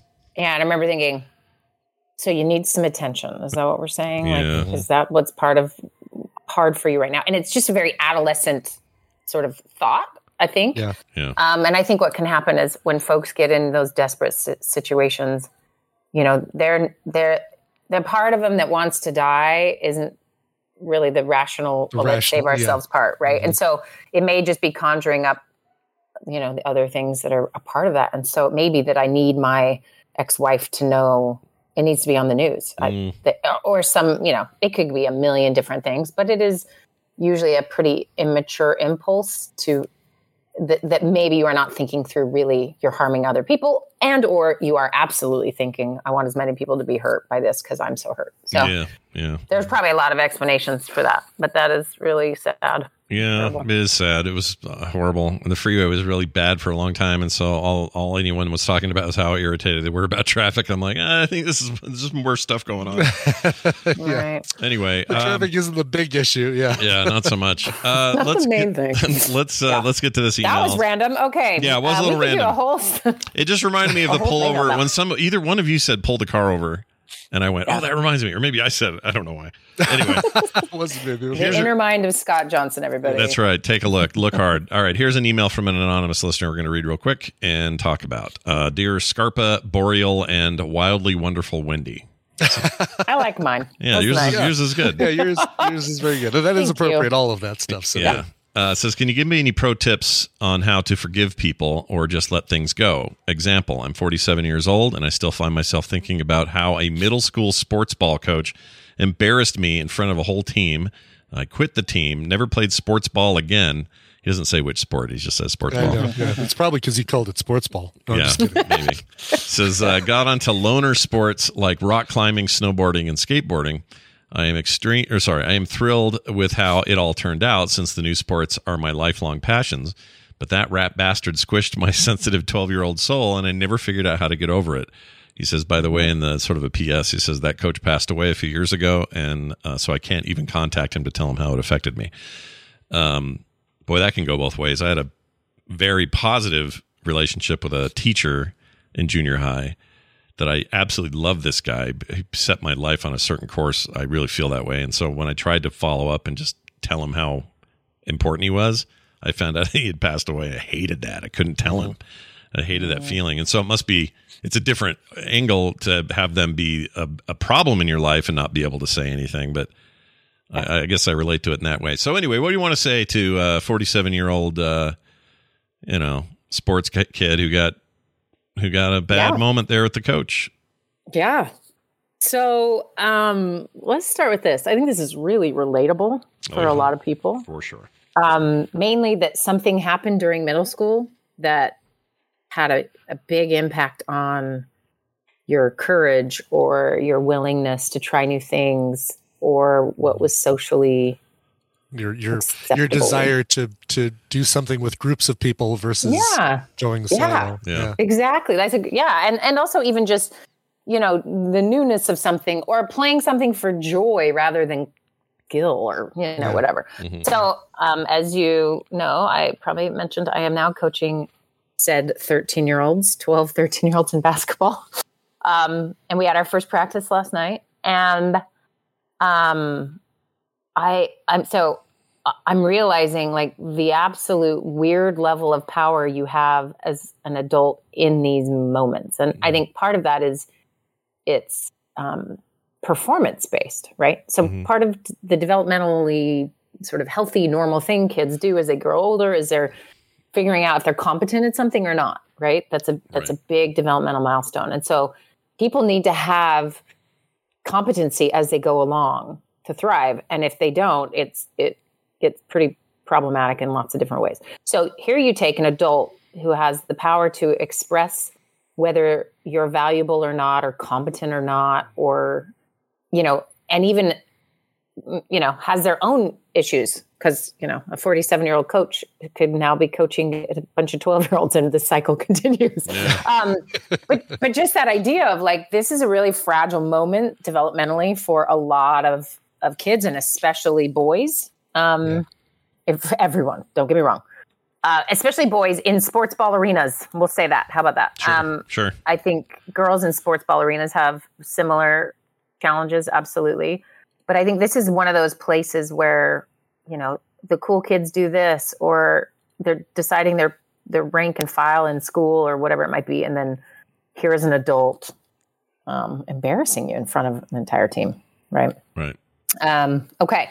So very relatable. Lots of people have had these different experiences. Maybe it was running the mile in gym, or maybe it was doing something really embarrassing in front of your peers. or being teased or not knowing everyone's laughing at you. It could be a million things, right? So this thing, especially with an adult figure doing this thing, like kids have a lot of credit when they are messing with each other, but an adult doing it where there's a real power differential is particularly harsh. So first I want to normalize it for him, that he could have these feelings for this rat bastard for all these years. And truly, if let's say the guy was alive, right? Rest his peace. So let's say if the guy was alive and he went to confront him, he is going to interact with a very different person than, the coach of his middle school years. Sure. Yeah, he's not going to walk in the room and go, "Hey, you're that kid that threw the ball in the wrong direction." Like, it's not going to be like that. You're still the worst. Yeah. No, he will have no memory. He'd have no memory of that happening, probably, right? Yeah. And that's the irony of most of these things. He probably wouldn't even remember it like a week later. Right, it's just, right. it's just his coaching is like, no, you silly kid. Which is part of the problem, exactly. right? That's part of the problem is they are flippant about it, and kids internalize it so hard. So, and let's be clear, this is 35 years ago. Yeah. Yeah. So 35 years ago, what emotional intelligence were we giving coaches to then give to kids? So I have spent probably 20 hours in training to become a coach. It's a lot, let me say, but it's also really diving deep into understanding kids and how to work with them and how to focus on the right things and not, most kids, the stats are that most kids quit playing sports ball in some form at the age of 13. And it's the number one reason kids will give is it's not fun anymore. And the number one reason most people think it's not fun anymore is because adults ruin everything, right? They make it about winning and they make it about, right. So it's not growth mindset. It's fixed. It's you're good or you're not. Play hard or get out, and versus I feel like there's been a big shift and we're trying, but there's a lot more training happening. I know that coach got zip training. I know it. I spent 20 hours just to be able to play with kids who can barely shoot a ball.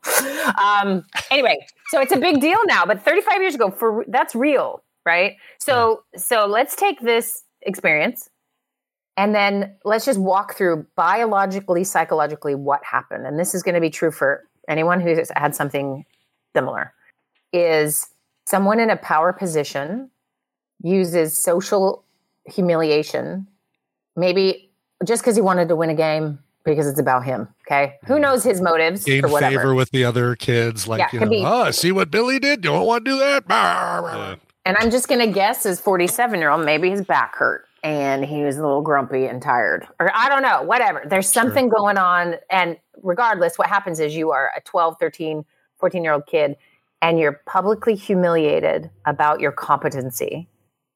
Your whole entire system is going to wire around that moment. Yeah. Like, oh, we will never do that again. Yeah. Mm-hmm. And so parts of him developed to say, yeah, guess what? Sports ball sucks. Never, never, never.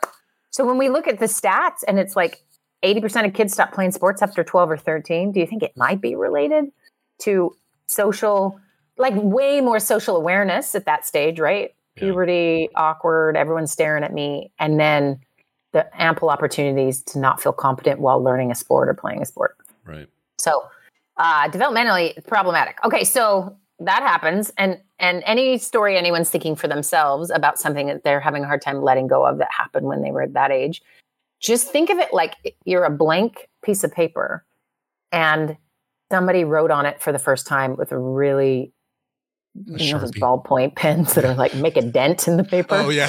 Yeah, it's like that. Right. Like a hole got through. Yeah. And so under all your years of life and maybe other competency and success and all that fun you're having playing those other sports and thriving as an individual, there's still this written on your blank paper, this like indentation from this moment, right? And that is because you got hurt. It was awful. You would never want to go through it again. So your whole system wires around and prevents you from ever being in another space like that. So quitting group sports is a way to do it. Still feeling like I want to move and be an athlete, so I'll find other ways to do it. Great. So all the different choices in your life, can kind of, we could not all of them, but right, you can kind of see like, oh, that's the origin of quitting group sports. And maybe it has had little to no impact and not that big a deal, but why is it still vivid? And what happens when I work with people, sometimes they're not It's not as vivid. They can't just say, oh, middle school, this happened. But we can eventually find it. And very, very often it's something that happened in middle school. Yeah, there's something about that age range where, that I've talked about on the show before, but that coach, that Little League soccer coach, that when they were giving out trophies to everybody at the end of the season, and the one guy said, and the coach says, all right, Scott Johnson, or Scotty, they would have called me. Well, at least he came to the games. Ha, ha, ha, ha, ha. Everybody laughed. Yeah. And what he was saying is, I was bad at the game, but I showed up. And that's the one where my brother Mark got all pissed because he was the co-coach or whatever, the assistant coach. And he got all pissed about it and tried to defend me. And anyway, I remember all this so vividly. I was maybe 9 or 10. Right. Like, I was such a little kid. But it was so... That screwed me for sports. I was done. That got me. And that's right there is an example of the awakening of your awareness. Developmentally, 8, 9 is when this really starts. Your more abstract thinking. Mm-hmm. It's like adults can be laughing at you and you now get that they're laughing. And it's not just a cute little 5-year-old dancing around and you think they're happy. Mm-hmm. But you're picking up, developmentally, your brain can do more around these ages. And then we get puberty. And I mean, it really is cruel. If we just list what it is, everything feels wrong. You're growing, you smell like nothing is the same. Right. And you truly, the whole world, you feel like has a microscope staring at you. Yeah. And then you all go to school together. It's horrifying. You group up in the same horrible place with the same horrible lunch, with a bunch of adults who are overworked and underpaid. Yeah, it's a seriously a recipe. Yeah. Anyway, so all that said, this happened. So I want to get really specific about what he can do with it. Okay. Yeah. So maybe I'll do it with you, and then he can just apply the words. Sweet. You'll vicariously. Okay, I get it. We're going to vicariously cure him through you. Yeah. Okay. All right. So. Well, you can just do it at the same time. I'm going to do it generally and then kind of do it at the same time. Maybe, Brian, do you have an experience that's kind of popped in your head? That's what I've been trying to think of this whole time. I feel like I'm such a, shake it off, whatever, mind over matter. I don't mind, so you don't matter kind of thing. Yeah. That I don't feel like I hold grudges. Tina's the queen of grudges, man. Holy cow. She's, no, me, I feel like I'm okay in this, so I will. All right, you can observe. Yes, and think, exactly. oh, what's it like to be mortal? That's what you can do. Right. Yeah. Perfect. Okay, so you take this scenario, and this is semi-dangerous to do, everyone. So just everyone relax. Okay, but you're going to sort of go back to the scene. Okay, so and this is what's tricky is here you are living your whole life all these years later, and somehow it still pops up. This is what you got to get curious about. When does it pop up, right? So the next time you think about that coach and that embarrassment, you just sort of stop and think. Like right now, Scott remembered this story because we brought up another person's story that has a similar pain point with sports, right? Yeah. And so that would be a really obvious answer. Oh, that's why I'm thinking of it. But if you're just driving and it pops in your head, just take a moment and get really curious, like, what is happening right now that my brain would be like, do you remember that humiliation? Mm.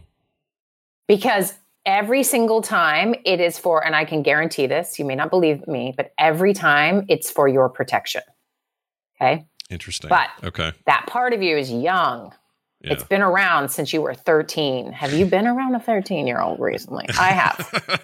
Yeah. I needed to take a shower after. I was like, oh my gosh. Yeah.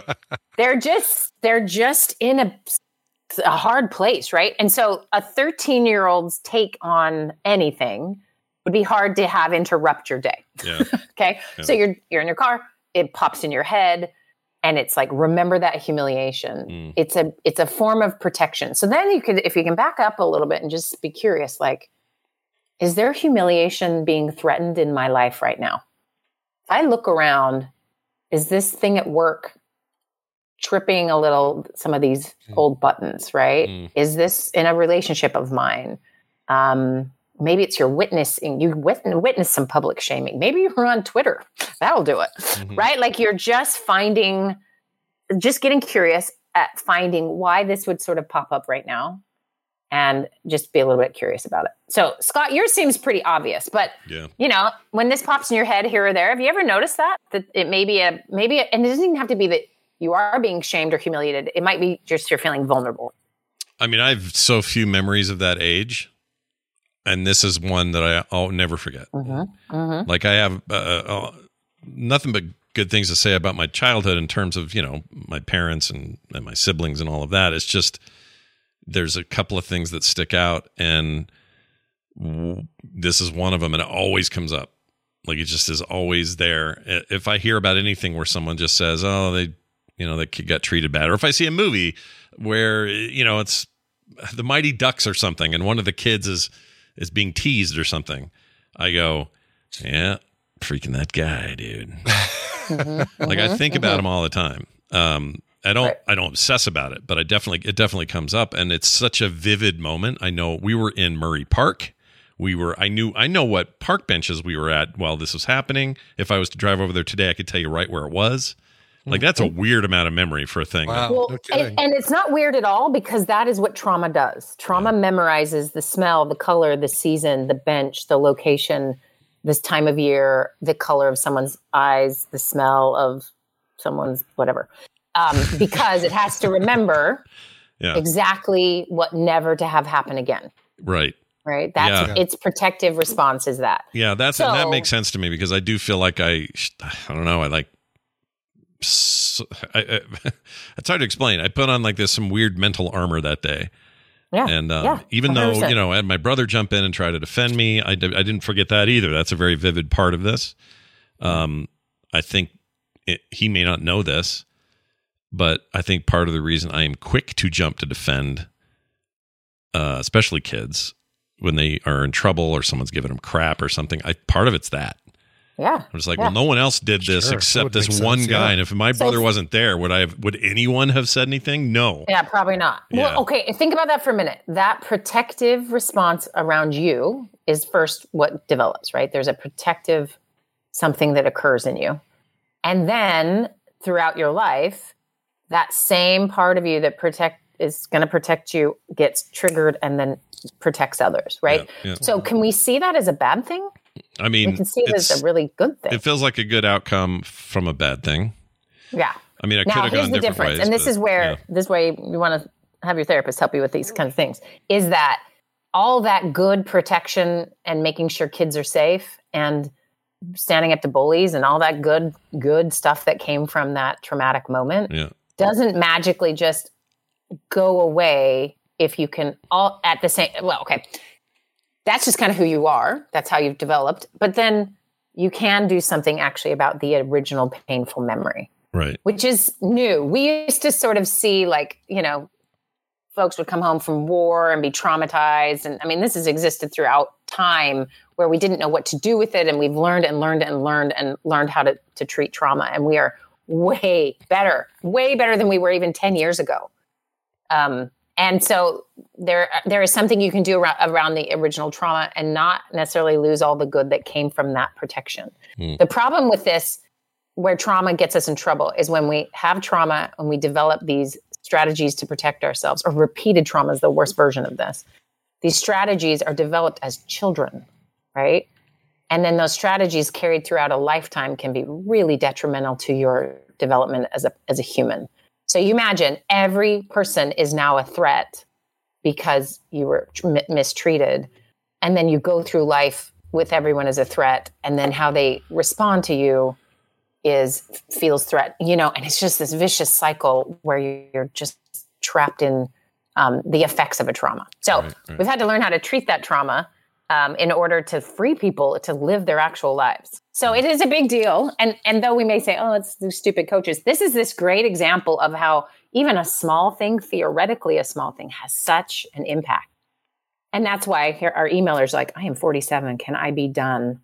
So what I would like him to do, and Scott, you can do this similar thing, is when it pops up the next time. Yeah. So there's two levels of thinking. One is the sort of analytical version of just like look around and see if you're feeling particularly vulnerable in any place.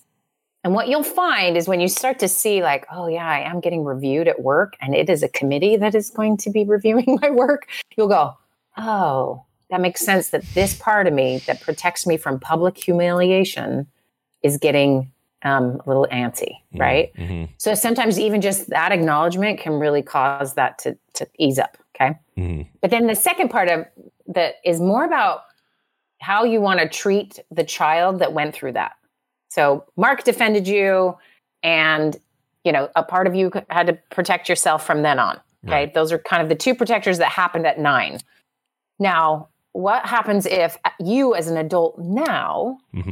could travel back to be with that 9-year-old? Oh, what would I do?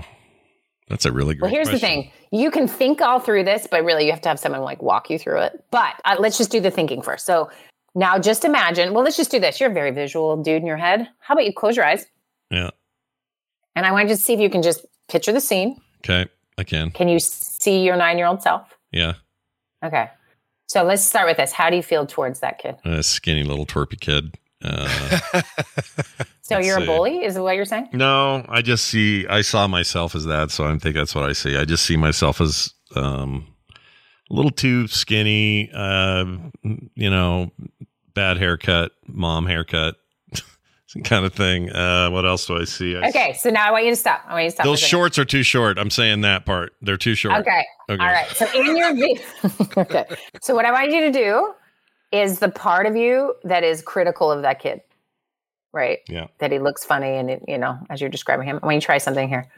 Like, just ask that part of you to just relax for a second. Like, you get it. His hair was weird and he had short shorts, but just like see if it can relax and step back so you can see the kid differently. Okay. Okay. Do you feel that? Yeah, a little bit. Okay. Yeah. So now with the critical part stepped back, how are you feeling towards that kid?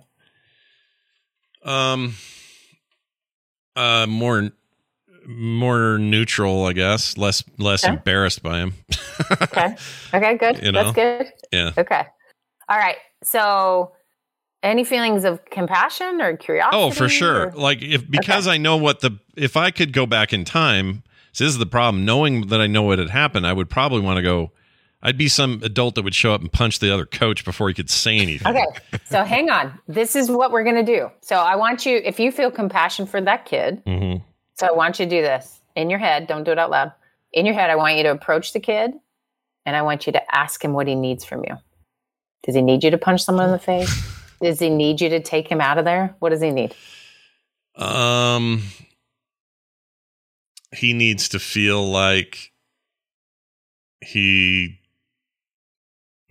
accurately or not, he needs to feel like he did a good job that season for that team. Okay. That's what he needs to feel like. That none of that All was right. a waste of time, or that somehow he thought he was doing good, but then turns out it wasn't. Like that's how he feels. Okay. That's how he feels about the dude saying that. So you are an adult helping a 9-year-old boy understand how this works. Right. So just take a second Yeah.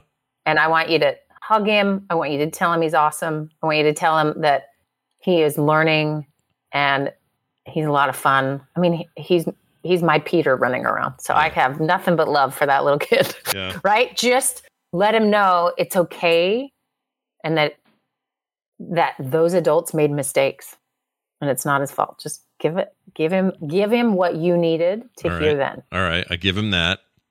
Okay. Okay. And now what's he doing? How's he feeling? Has he heard from did the coach say this stuff to him prior to me saying that? Like, in other words, has the exposure to the negative influence happened yet for him or not? It's up to him to tell you. I don't know. All right. Assuming that the coach was a jerk, and I afterwards told him that, Yeah. that would have helped him. Yeah. Okay. Yeah. So then do it. And I want you to really do it. I know everyone's watching us do this. Come everyone. eyes are on. All eyes But on really, us. tell that kid everything he needs to hear. And then when he feels it, when he feels safe and he feels loved and that he's okay. Yeah. I mean, part of me would tell him, see, this is the problem. I would say, that coach is a turd. You don't need to listen to that guy. He's a total butthole. And his son is on the team. He's a butthole too. They're all buttholes. So don't worry about these buttholes. You're good. I would tell him that. Just make sure he's okay. Like he's hearing you. Yeah. Okay. And then ask him if he wants to leave. Does he want to go somewhere else? Oh, he totally does. Okay. So Yeah. any place he wants to go, real or imagined, An take him arcade. there. He wants an arcade and pizza. Awesome. Take him to an arcade, give him pizza, Yeah. and then we're going to do one final thing. I want you to ask him what burden he took on because of that event. What was that shield that had to go up, or what was the burden he carried after that event? Well, assuming he could articulate such an answer. Well, check with him. He's the one that needs to tell us. You're guessing, so just listen to him. What does he want? No, but I was kind of a dope when I was 10. It doesn't matter. It's him. What burden did he take on? Ask him. He would say his burden was taking on the feeling that he was demonstrably bad at sports. Yeah. That would be the burden. Not good enough? Not good enough to be part of the team, not good enough. And that he was easily laughed at. Yeah. That this was Not funny good to enough, people. laughed at. Yeah, and laughed at by people he thought were his little friends. Yes. So that is a huge burden for a young person to carry. Yeah, it's a lot. So I want you to ask him if he would like to release that burden. Oh yeah, he's mouths full of pizza, but he's nodding rapidly up and down. He's excited. Okay. So he gets to choose how he wants to release it. There's some fun ways. He can throw it in a fire or throw it in the wind or bury it in the earth. Oh. Anything. What would he like to do? I think he'd like to. That's funny. I haven't really thought about this before. What method I would like to do to extinguish it. So fire sounds fun, but I think he would actually like to throw it from a very high place. Perfect. Okay, so take him to a very high place, and you and he together. Not the Grand Canyon. We learned earlier that you can't golf in there. Right. So Yeah. no Grand Canyon. Wherever you want. Yeah. Throw it down from a very high place. Just do it with him. Oh, fun. So this is like Letterman style stuff from the 12th floor kind of idea. Totally. Dropping watermelons from the top of Yeah. I used to love that. And Rockefeller Center. Mm-hmm. Make sure you're helping him and that he feels like he's having a really good time letting go of this. Okay. I mean, he is having a good time. This would be fun for him. Okay. Especially if that thing was going to explode wildly at the bottom. Perfect. Yeah. Perfect. And it's gone. Okay. So I want you to just check. Is he feeling less burdened after that? Yeah, he is. Okay. So ask him if there's anything else he wants to let go of, any other burdens. No, not really. Okay. So now there's some space on his shoulders where he was carrying that burden. Yeah. Ask him. He can have any quality he wants. Anything he'd like to take in himself. Ask him what he would like to have. Well, the obvious thing seems like suddenly I'm good at sports, but let's think of something else because I don't think that's really what I wanted. So check with him. I am checking. See, this is hard because I don't know. I don't think I would. So let me throw out some words. Courage. Yeah. Good enough. Liked. Probably. Safe.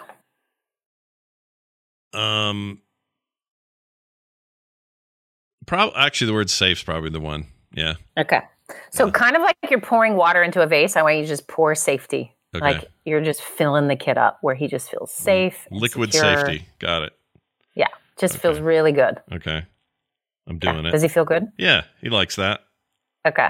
Awesome. All right. So we're going to do one last thing. He defines safety a little bit different though, because safety, he doesn't think safety means, oh, no one can ever hurt you, or there's no, there's big bars on the windows or any of that kind of safety. It's more like safety in relationships. Yeah. Yeah. If that makes sense. Hard to explain. Yeah. 100%. 100%. Okay. Sweet. So now he's feeling pretty good. He's eating pizza. He's in the arcade. Yeah.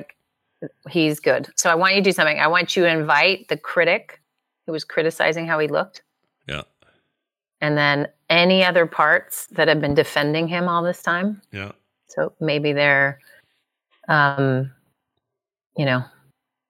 part that always has to defend all kids, just any of the other parts that come. Maybe shame is another part that was there. Mm-hmm.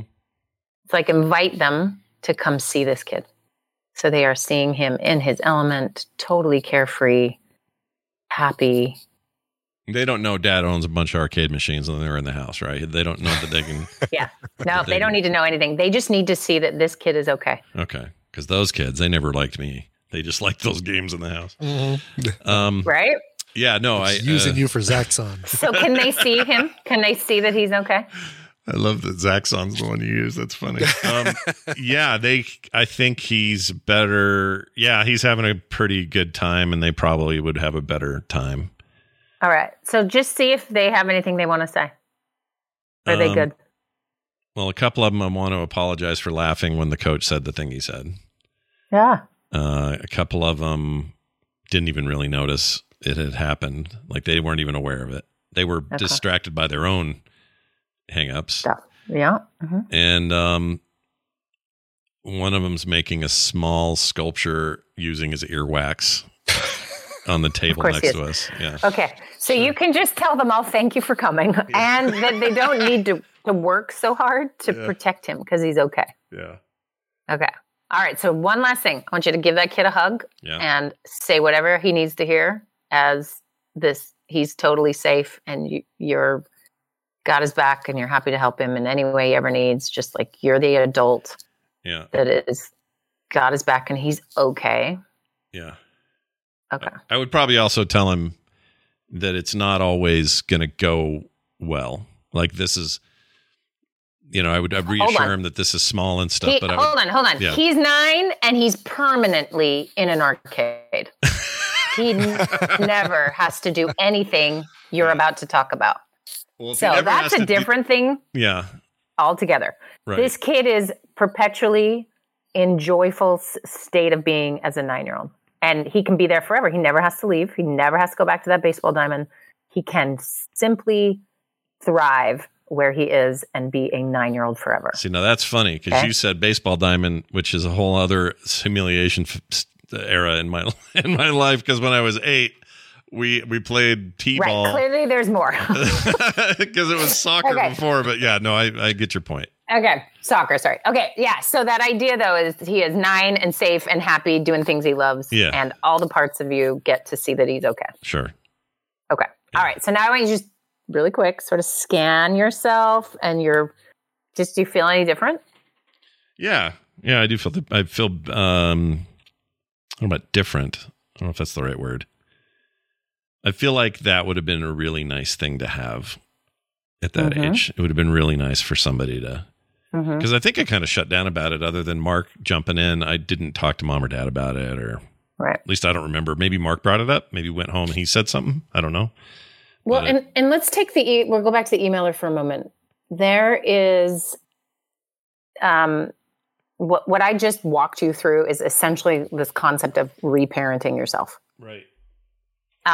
There was not a safe adult. Mark was the closest thing, but there was no processing with you that ever happened, right? No.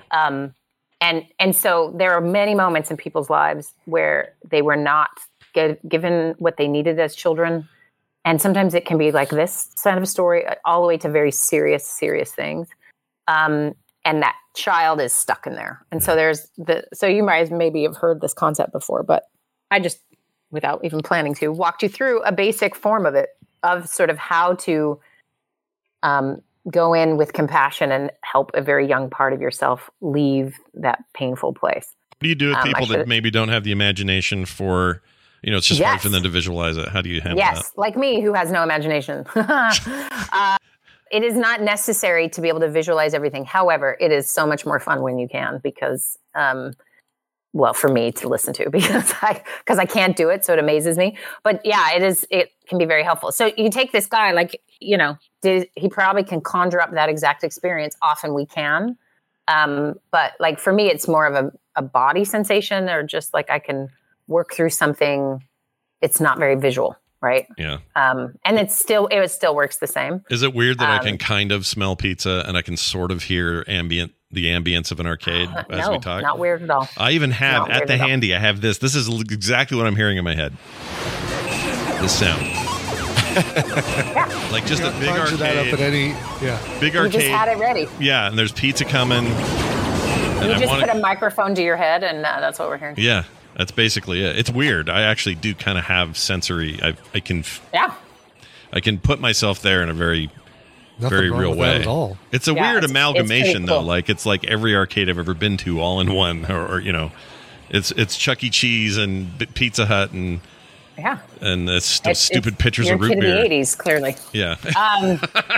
Yep. Okay, so I just want to say this last thing to the emailer. Like, if you're hearing this and going, what? You just don't usually do these things by yourself. And Scott is also publicly doing a thing I did not get him to sign a consent form to do. No, I don't care. So please know it's way more effective and helpful for you to have someone help you through some of these things. You may say, well, that's weird. I don't want to go through all that effort to just let go of this memory, which I should just forget, but somehow I'm not. Just trust that if it keeps coming back, there is a reason, and it needs help to stop doing it, usually. Yeah. So this is most of my job, is to help people find those places that get stuck and help them free that up. And it's usually because there's lots of parts of you just trying to protect a very young part of you. Mm-hmm. Anyway. So there you go. I like it. Is that too much? That might have been too much. I don't know. I don't think so. I hope this says this. Yeah. I didn't. The real test is, for the next 6 months, what happens when you see a kid not doing well? Is it triggering the same way? You can still go help the kid and defend him, but are you having such anger reaction? You know what I mean? You start to shift when this work happens. Right. A lot of my clients will just stop having. They almost forget that they used to get like violently ill or angry about certain things, or, it shifts. The whole system calms down. Yeah. So it'll be interesting to see if you notice any difference. Yeah, I'm curious too, because that's what I didn't expect. I didn't even think about it when I pulled the email. I thought, oh, this is an interesting case. We'll talk about this guy and whatever. But I'd forgotten in that moment, I'd forgotten that I had a very parallel experience to this. And it didn't really click with me until we started talking about it. But, that feeling you did mention that story last week. I did. Yeah. I knew I did it recently. I couldn't remember how long ago it was, but I brought that up before, and it's come up. I think it's come up multiple times in this segment over your dreams 12 years. Maybe my dreams, just a hint. Maybe my dreams will chill out now, Yeah. That's because of the sleeping, everyone. The chicken was a baby the whole time. All right. Well, as always, insightful stuff. Hope everybody at home got something out of that. And I know that this listener probably did. I know I did. So we'll do it again next time. Wendy, we're hurtling towards Thanksgiving. Yes, hurtling. Yeah. How's that going there? Everyone's good? Good. We could just say goodbye. And we could just say goodbye. Okay. Oh, realsteps.org, everybody. Go read about it. I'll see you later. Bye. We could just say goodbye. We could just say goodbye. You know what? That's going to be, if that's a book title, we could just say goodbye. I think we do need to isolate that out as a clip. We could just say goodbye. That was pretty funny. Tell them where they can find you. We could just say goodbye. We could just say goodbye. Yeah, we don't have to do the podcast thing where there's always like a special thing. Where can people find you online? Oh, I hate that. Just say goodbye. I hate it, but I do it. Yeah, you and I both. I hate it, but I do it. Maybe we're supposed to do it. I don't know. Are we supposed to? What does ANTP say? Brian, you're the CEO of all things America's Top Podcaster. Yeah, because we do. The judges do say, oh, you do that same thing at the end. Tell people where they can find you. Because we've come up with other creative ways to do it, right? Like, hey, tell me about a tweet that you're really proud of recently, or something you post online that you're really proud of. It's like, oh, well, yeah, if you go to my Facebook page, you can see this piece of artwork that I did. I do like it's like you direct them to something that's not just find me online at. Yeah, I feel like here's a good way to say it. It's kind of the NPR method, but you say, you get to the end of the interview, you've had like a great question toward the end, which is like, so do you think your mom was responsible? And they go, ba-ba-da-ba-da, tell you your answer. And then you say, the book is such and such. It's by so-and-so, my guest. Oh, sure. Go check it out on Amazon. Thanks so much for being here. You end the interview. That's right. It's the David Letterman. We'll be right back with Arcade Fire. Yeah, with Arcade Fire, Paul. The book is called We Could Just Say Goodbye. We'll be right back with Arcade Fire just right after this. Wendy Dunford and her New York Times bestselling novel, We Could Just Say Goodbye. That's amazing. All right, we're going to get out of here. Before we do, quickly, I'll do a text. We got one more of these. 801-471-0462 is where you can send your text for this or any show on the network. This is from David. You're not at all a creepy stalker is his name. No, he's not. He's not saying you're not at all a creepy stalker. He's saying that he's not your. Yeah, like David, not at all a creepy stalker. Basically, yes, right. Yes. He says, "Dear Sith and Bendu, who's Bendu? I don't know. I knew what Siths are, but Sith is easy, but Bendu. Bendu, is that a thing we should know? Anyway, well, he says, I think maybe it's part of what he's going to recommend. Oh, it's the one in the middle between Jedi and Sith. Oh, Bendu. Bendu, like. It sounds like Bongu, which is Korean for fart. So I'm going to assume it means fart. It's Star Wars for fart, everybody. He says, I think a cool Star Wars period to cover would be the origins of the Jedi Order. There is a Marvel comic series that goes over it, and it's a very interesting story. All sorts of fantastic lore about even more ancient civilizations and how stuff like lightsabers were originally powered by channeling dark side force energy. Dark side force energy is a weird sentence. Anyway, so no good dark guys. Side force energy. There you go. So no good guys had them when they first started seeing use. Anyway, David, not at all your creepy stalker. That's David. interesting. That's really cool, actually. Yeah, and it's called. What's it called? Didn't give us the name. It doesn't say the origins of the Jedi Order. Maybe that is where Bendu came from. Does anyone know the title of that comic series? Because that'd be fun to dive into. I'd read that. No one in the chat knows yet. We'll find out. Looking to see if it's on that page. That I haven't gotten any of this stuff since Marvel bought them and started publishing them again. And they left Dark Horse, so I haven't either. I don't know that I'm sure they're fine. I just haven't gotten into it. Sure. Yeah. Claire, what was the question? Just repeat the last thing that we said back to you, Claire. That's right. Can you tell me the question? I didn't hear it the first time. What was the question? How do I get back? Listen, all I've got here is this potato. All right. I got some stuff going on today and the rest of the weekend. So here are the shows you're going to want to tune into. Coverville today at 1. What are you doing today? That's right. Oh, we didn't even talk about it.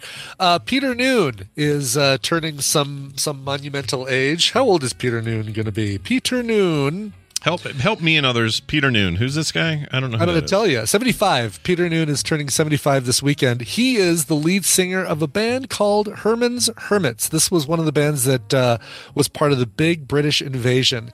And everyone always thinks about the Beatles. They forget about Herman's Hermits, the Dave Clark Five, some of these other great bands that came out during that. By the way, Peter Noon's full name, Peter Blair Dennis Bernard Noon. Oh, my Lord. He has all those names. Wow. That's a lot Turning of names. 75, yeah. Lead singer of Herman's Hermits. Of course, songs like Mrs. Brown, You've Got a Lovely Daughter, I'm Henry VIII, I Am, I'm Into Something Good, Can You Feel My Heartbeat? There's so many great Herman's Hermits songs that some of which were originally by them, some of which were not. So there you go. Anyway, that's going to be coming up today at 1 p.m. Mountain Time, twitch.tv/Coverville. You're going to hear covers by folks like the Stool Pigeons, the Beau Brummels, and even the former lead singer of UB40, Allie Campbell. Right there, twitch.tv/Coverville. And of course, I'll be playing some Marvel Snap during the whole damn thing. Marvel Snap. Also, Core tonight at 5 p.m. Check it out. We're having a big show about all kinds of stuff. Is that PlayStation VR 2 too expensive? Well, tune in and find out what we have to say. I mean, we'll tune in and find out. The answer is probably too much. Well, yeah, it depends on the games. It's all about the game. And not being backwards compatible with previous games is a bummer. That's a bummer. Anyway, we'll talk about all that tonight at 5 and more of that. There's lots of Core tonight, so check in. Couch Party on Friday at 3 p.m. here Mountain Time, so be here for that. We still don't know what we're watching, but Brian and I will pick something good in the next 24 hours. Don't worry. Darn right we will. Don't know what there will be. And prior to that, there will be a Guess the Connection. Got some new prizes to give away, so... you do that right before that, right? At like 2 or something? Or? I do it 2. Yeah, okay. So 2, then we got half an hour downtime between, and then the thing I'm giving away is nobody won it last time. This really cool Wolverine snicked t-shirt. Oh, look at that. That's Alex Ross, isn't it? You know what? It looks like it. Now that you say that, yeah, it does look pretty like sure Alex that Ross's is. That's Wolverine. His work's always great. And then the alien minifig of Queen Takes Bishop. Oh, I love that. That's great. Yep. The art's a little weird, but I like it.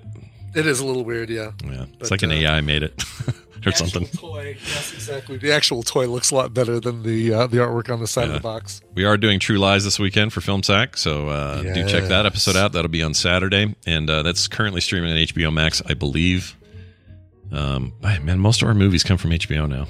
It's just the way it is. I think that's right. I saw Amazon Prime recently in our list. Was it Prime? It was like we were moving away. I'm looking right now to see where True Lies is. It's currently airing on Hulu. Oh, Hulu. It is Hulu. Actually, Hulu's been doing really well for me as well for stuff I want to watch. For sure, yeah. Anyway, 1994 called, and they want their movie back. It's True Lies happening. It's funny, I know that year without even thinking about it. Is that Is it 94? Let's look. It is 1994. I don't know what my deal is you're with really that. good at. Brian, couldn't I take that skill and turn it into something useful? Like, nope. There's nothing, right? I can't convert it. No, Shit. There's nothing. It's an absolutely useless skill. When Sorry. I go back in time and talk to that kid in the arcade, I'm going to tell him all about how he can. Tell him, don't worry about years. Focus on something that's a little bit more career path friendly. Yeah. Numbers that go in your bank account, not in your head. How about that? That's right. Exactly. All right. That's it for that. Big weekend of content. So check it out. Patreon.com/TMS if you'd like to support our show. We are in the midst of a brand new month, and it's a perfect time to join up for our monthly Patreon. We do a lot of content for very little. And even if it's just to say, hey, thanks, here's $1, we'll take it. $1 a month, nothing's cheap as that. And we are not good at inflation around here. So no, not there's at all. nothing has jumped or doubled. You can just go get it for what you always paid. Patreon.com/TMS. You'll never get a commercial. You get couch parties on the weekend. You get the art in the mail. You get the pre-show content every day and other monthly benefits. It will benefit you by going to patreon.com/TMS. If you're looking for anything else, including that, you can find it at frogpants.com/TMS. And now, Brian will present a brand new song that isn't new at all. It'll probably be a cover and a request. This is actually relatively new. I think it came out, let me see, how long ago did this come out? I mean, it must have been this year or last. No, it was this year. All right, Matthew wrote in and said, hey, Stylus and Bowden Tube. Those are 3D printing deals. Well, Bowden Tube. I guess you're a stylus. I'm Bowden Tube. There we go. So you makes draw, sense. I 3D print. There you go. By the way, Colorado Tadpoolers, if you're looking for a Whitbox printer, I'm thinking I'm going to sell mine. Anyway, cheap. Cheap. This Saturday, the 5th, will be my last day working for my first job, a job that I got 15 years ago. There have been a lot of ups and downs over the years, but I'm really finally ready to move on to a new field and a new challenge. My request sums up my feelings and thoughts over the past few years of being stuck in a rut in my mid-30s. Hopefully, it can inspire fellow listeners and let them know that it's never too late to start on a new path. Love the show, though. Matthew. Oh. Well, yes, absolutely. This is a great song too. This is a really, really good choice, and it should be also a reminder that if you have not yet watched Tick Tick Boom, the film that's kind of a pseudo autobiographical film about Jonathan Larson, the guy who wrote Rent. It's just amazing. It's still on Netflix. Go watch it. Tick, Tick, Boom. And Andrew Garfield is absolutely brilliant in it. Oh, that's right. I was trying to remember which movie this is. You raved about this last year. I raved about this, and I will continue to rave about it because it's so good. If you like Encanto, if you like Rent, if you like those kinds of Lin-Manuel Miranda style, Jonathan Larson style musicals, this is so good. And this was Lin-Manuel Miranda's directorial debut. So you need to watch this if you haven't yet. That's great. I need to. All right. So this is a cover of a song from that. It's called 30/90, all about having birthdays and just wanting to run away. This cover is by Sapphire, not based on the novel Push by Sapphire. By Sapphire. Completely different Sapphire. Here is the single, came out this year, 30/90 by Sapphire. All right, we'll see you guys on Monday for a regular show, and do tune in for all our extra stuff this week. All right, we'll see you then. Stop the clock. Take time out. Time to regroup before you lose the bout. Freeze the frame. Back it up. Time to refocus before they wrap it up. Years are getting shorter, lines on your face are getting longer. Feel like you're treading water, but the riptide's getting stronger.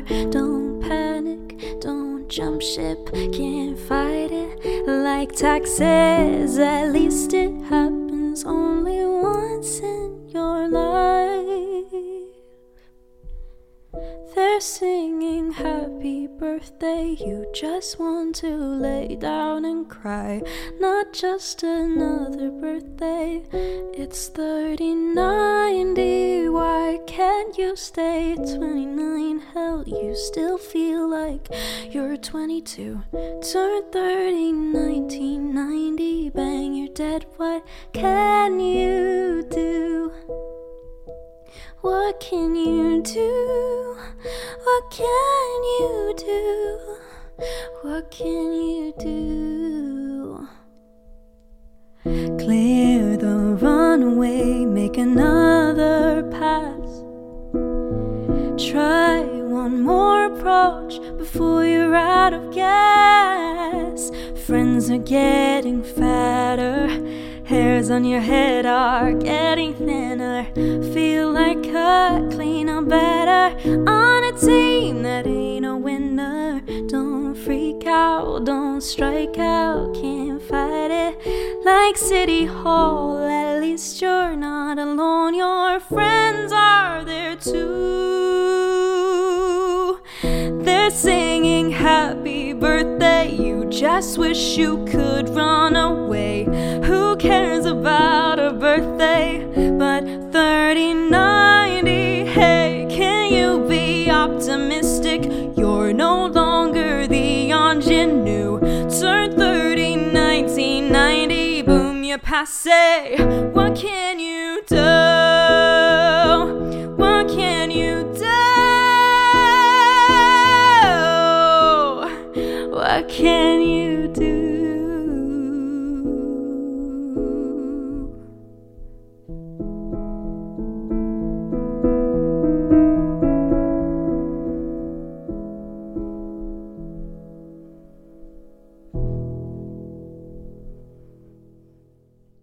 This show is part of the Frog Pants Network. Frog Pants Network. Get more shows like this at frogpants.com.